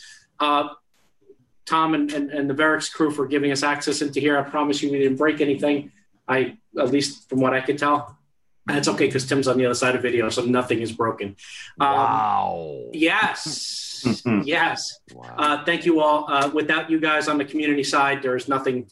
There is no AV in the AM, so I'm very well aware of that. I also have to thank Starren, who gave me a cool laptop to come out here and do what I do, and they're also, kind of a part of what I do. So I appreciate the ability to do that, and I appreciate the fact that they are, in it with me, and that they allow me to do this kind of stuff because some companies get weird. Outside of that, thank you to all the people in the webcam chat. I'm trying to keep up with Twitter, LinkedIn, WebZoominar chat, Zoom chat, and Yahoo and Google. EIEIO, exactly. Thank you, John Green, and everybody that's out there. I appreciate all that. Tim, I hand it back to you. If there's anything or anybody want to say some final words, that's up to that. And you can follow. And you missed the Yahoo groups chat that we had going on. So. Yes. Since hey, you know what? We mentioned ICQ, we mentioned GeoCities. I might as well throw that one in there as well.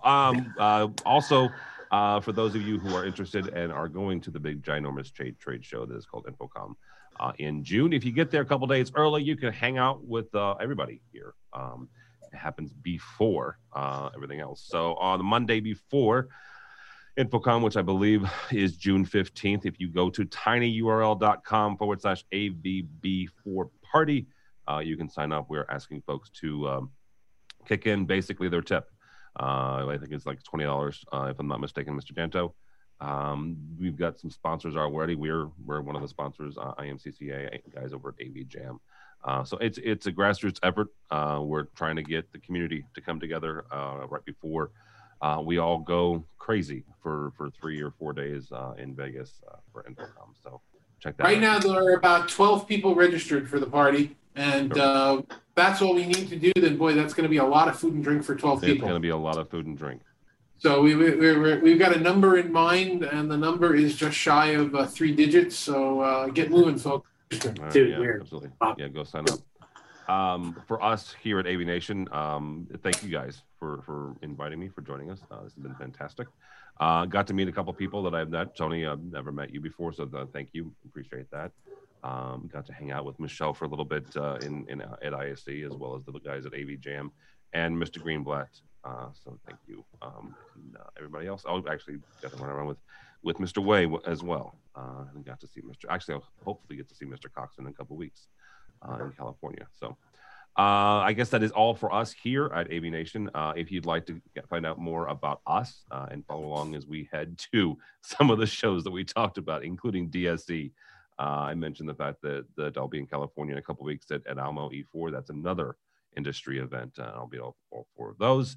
Go by our website, avnation.tv. You'll find stuff like this, 2 weekly programs, one that looks at the news of the commercial AV market, one that looks at the residential AV market, and all sorts of other stuff. So all that and more at avnation.tv, avnation.tv. Thanks for hanging out with us for the last 4.5, almost 5 hours. So thank you all so much.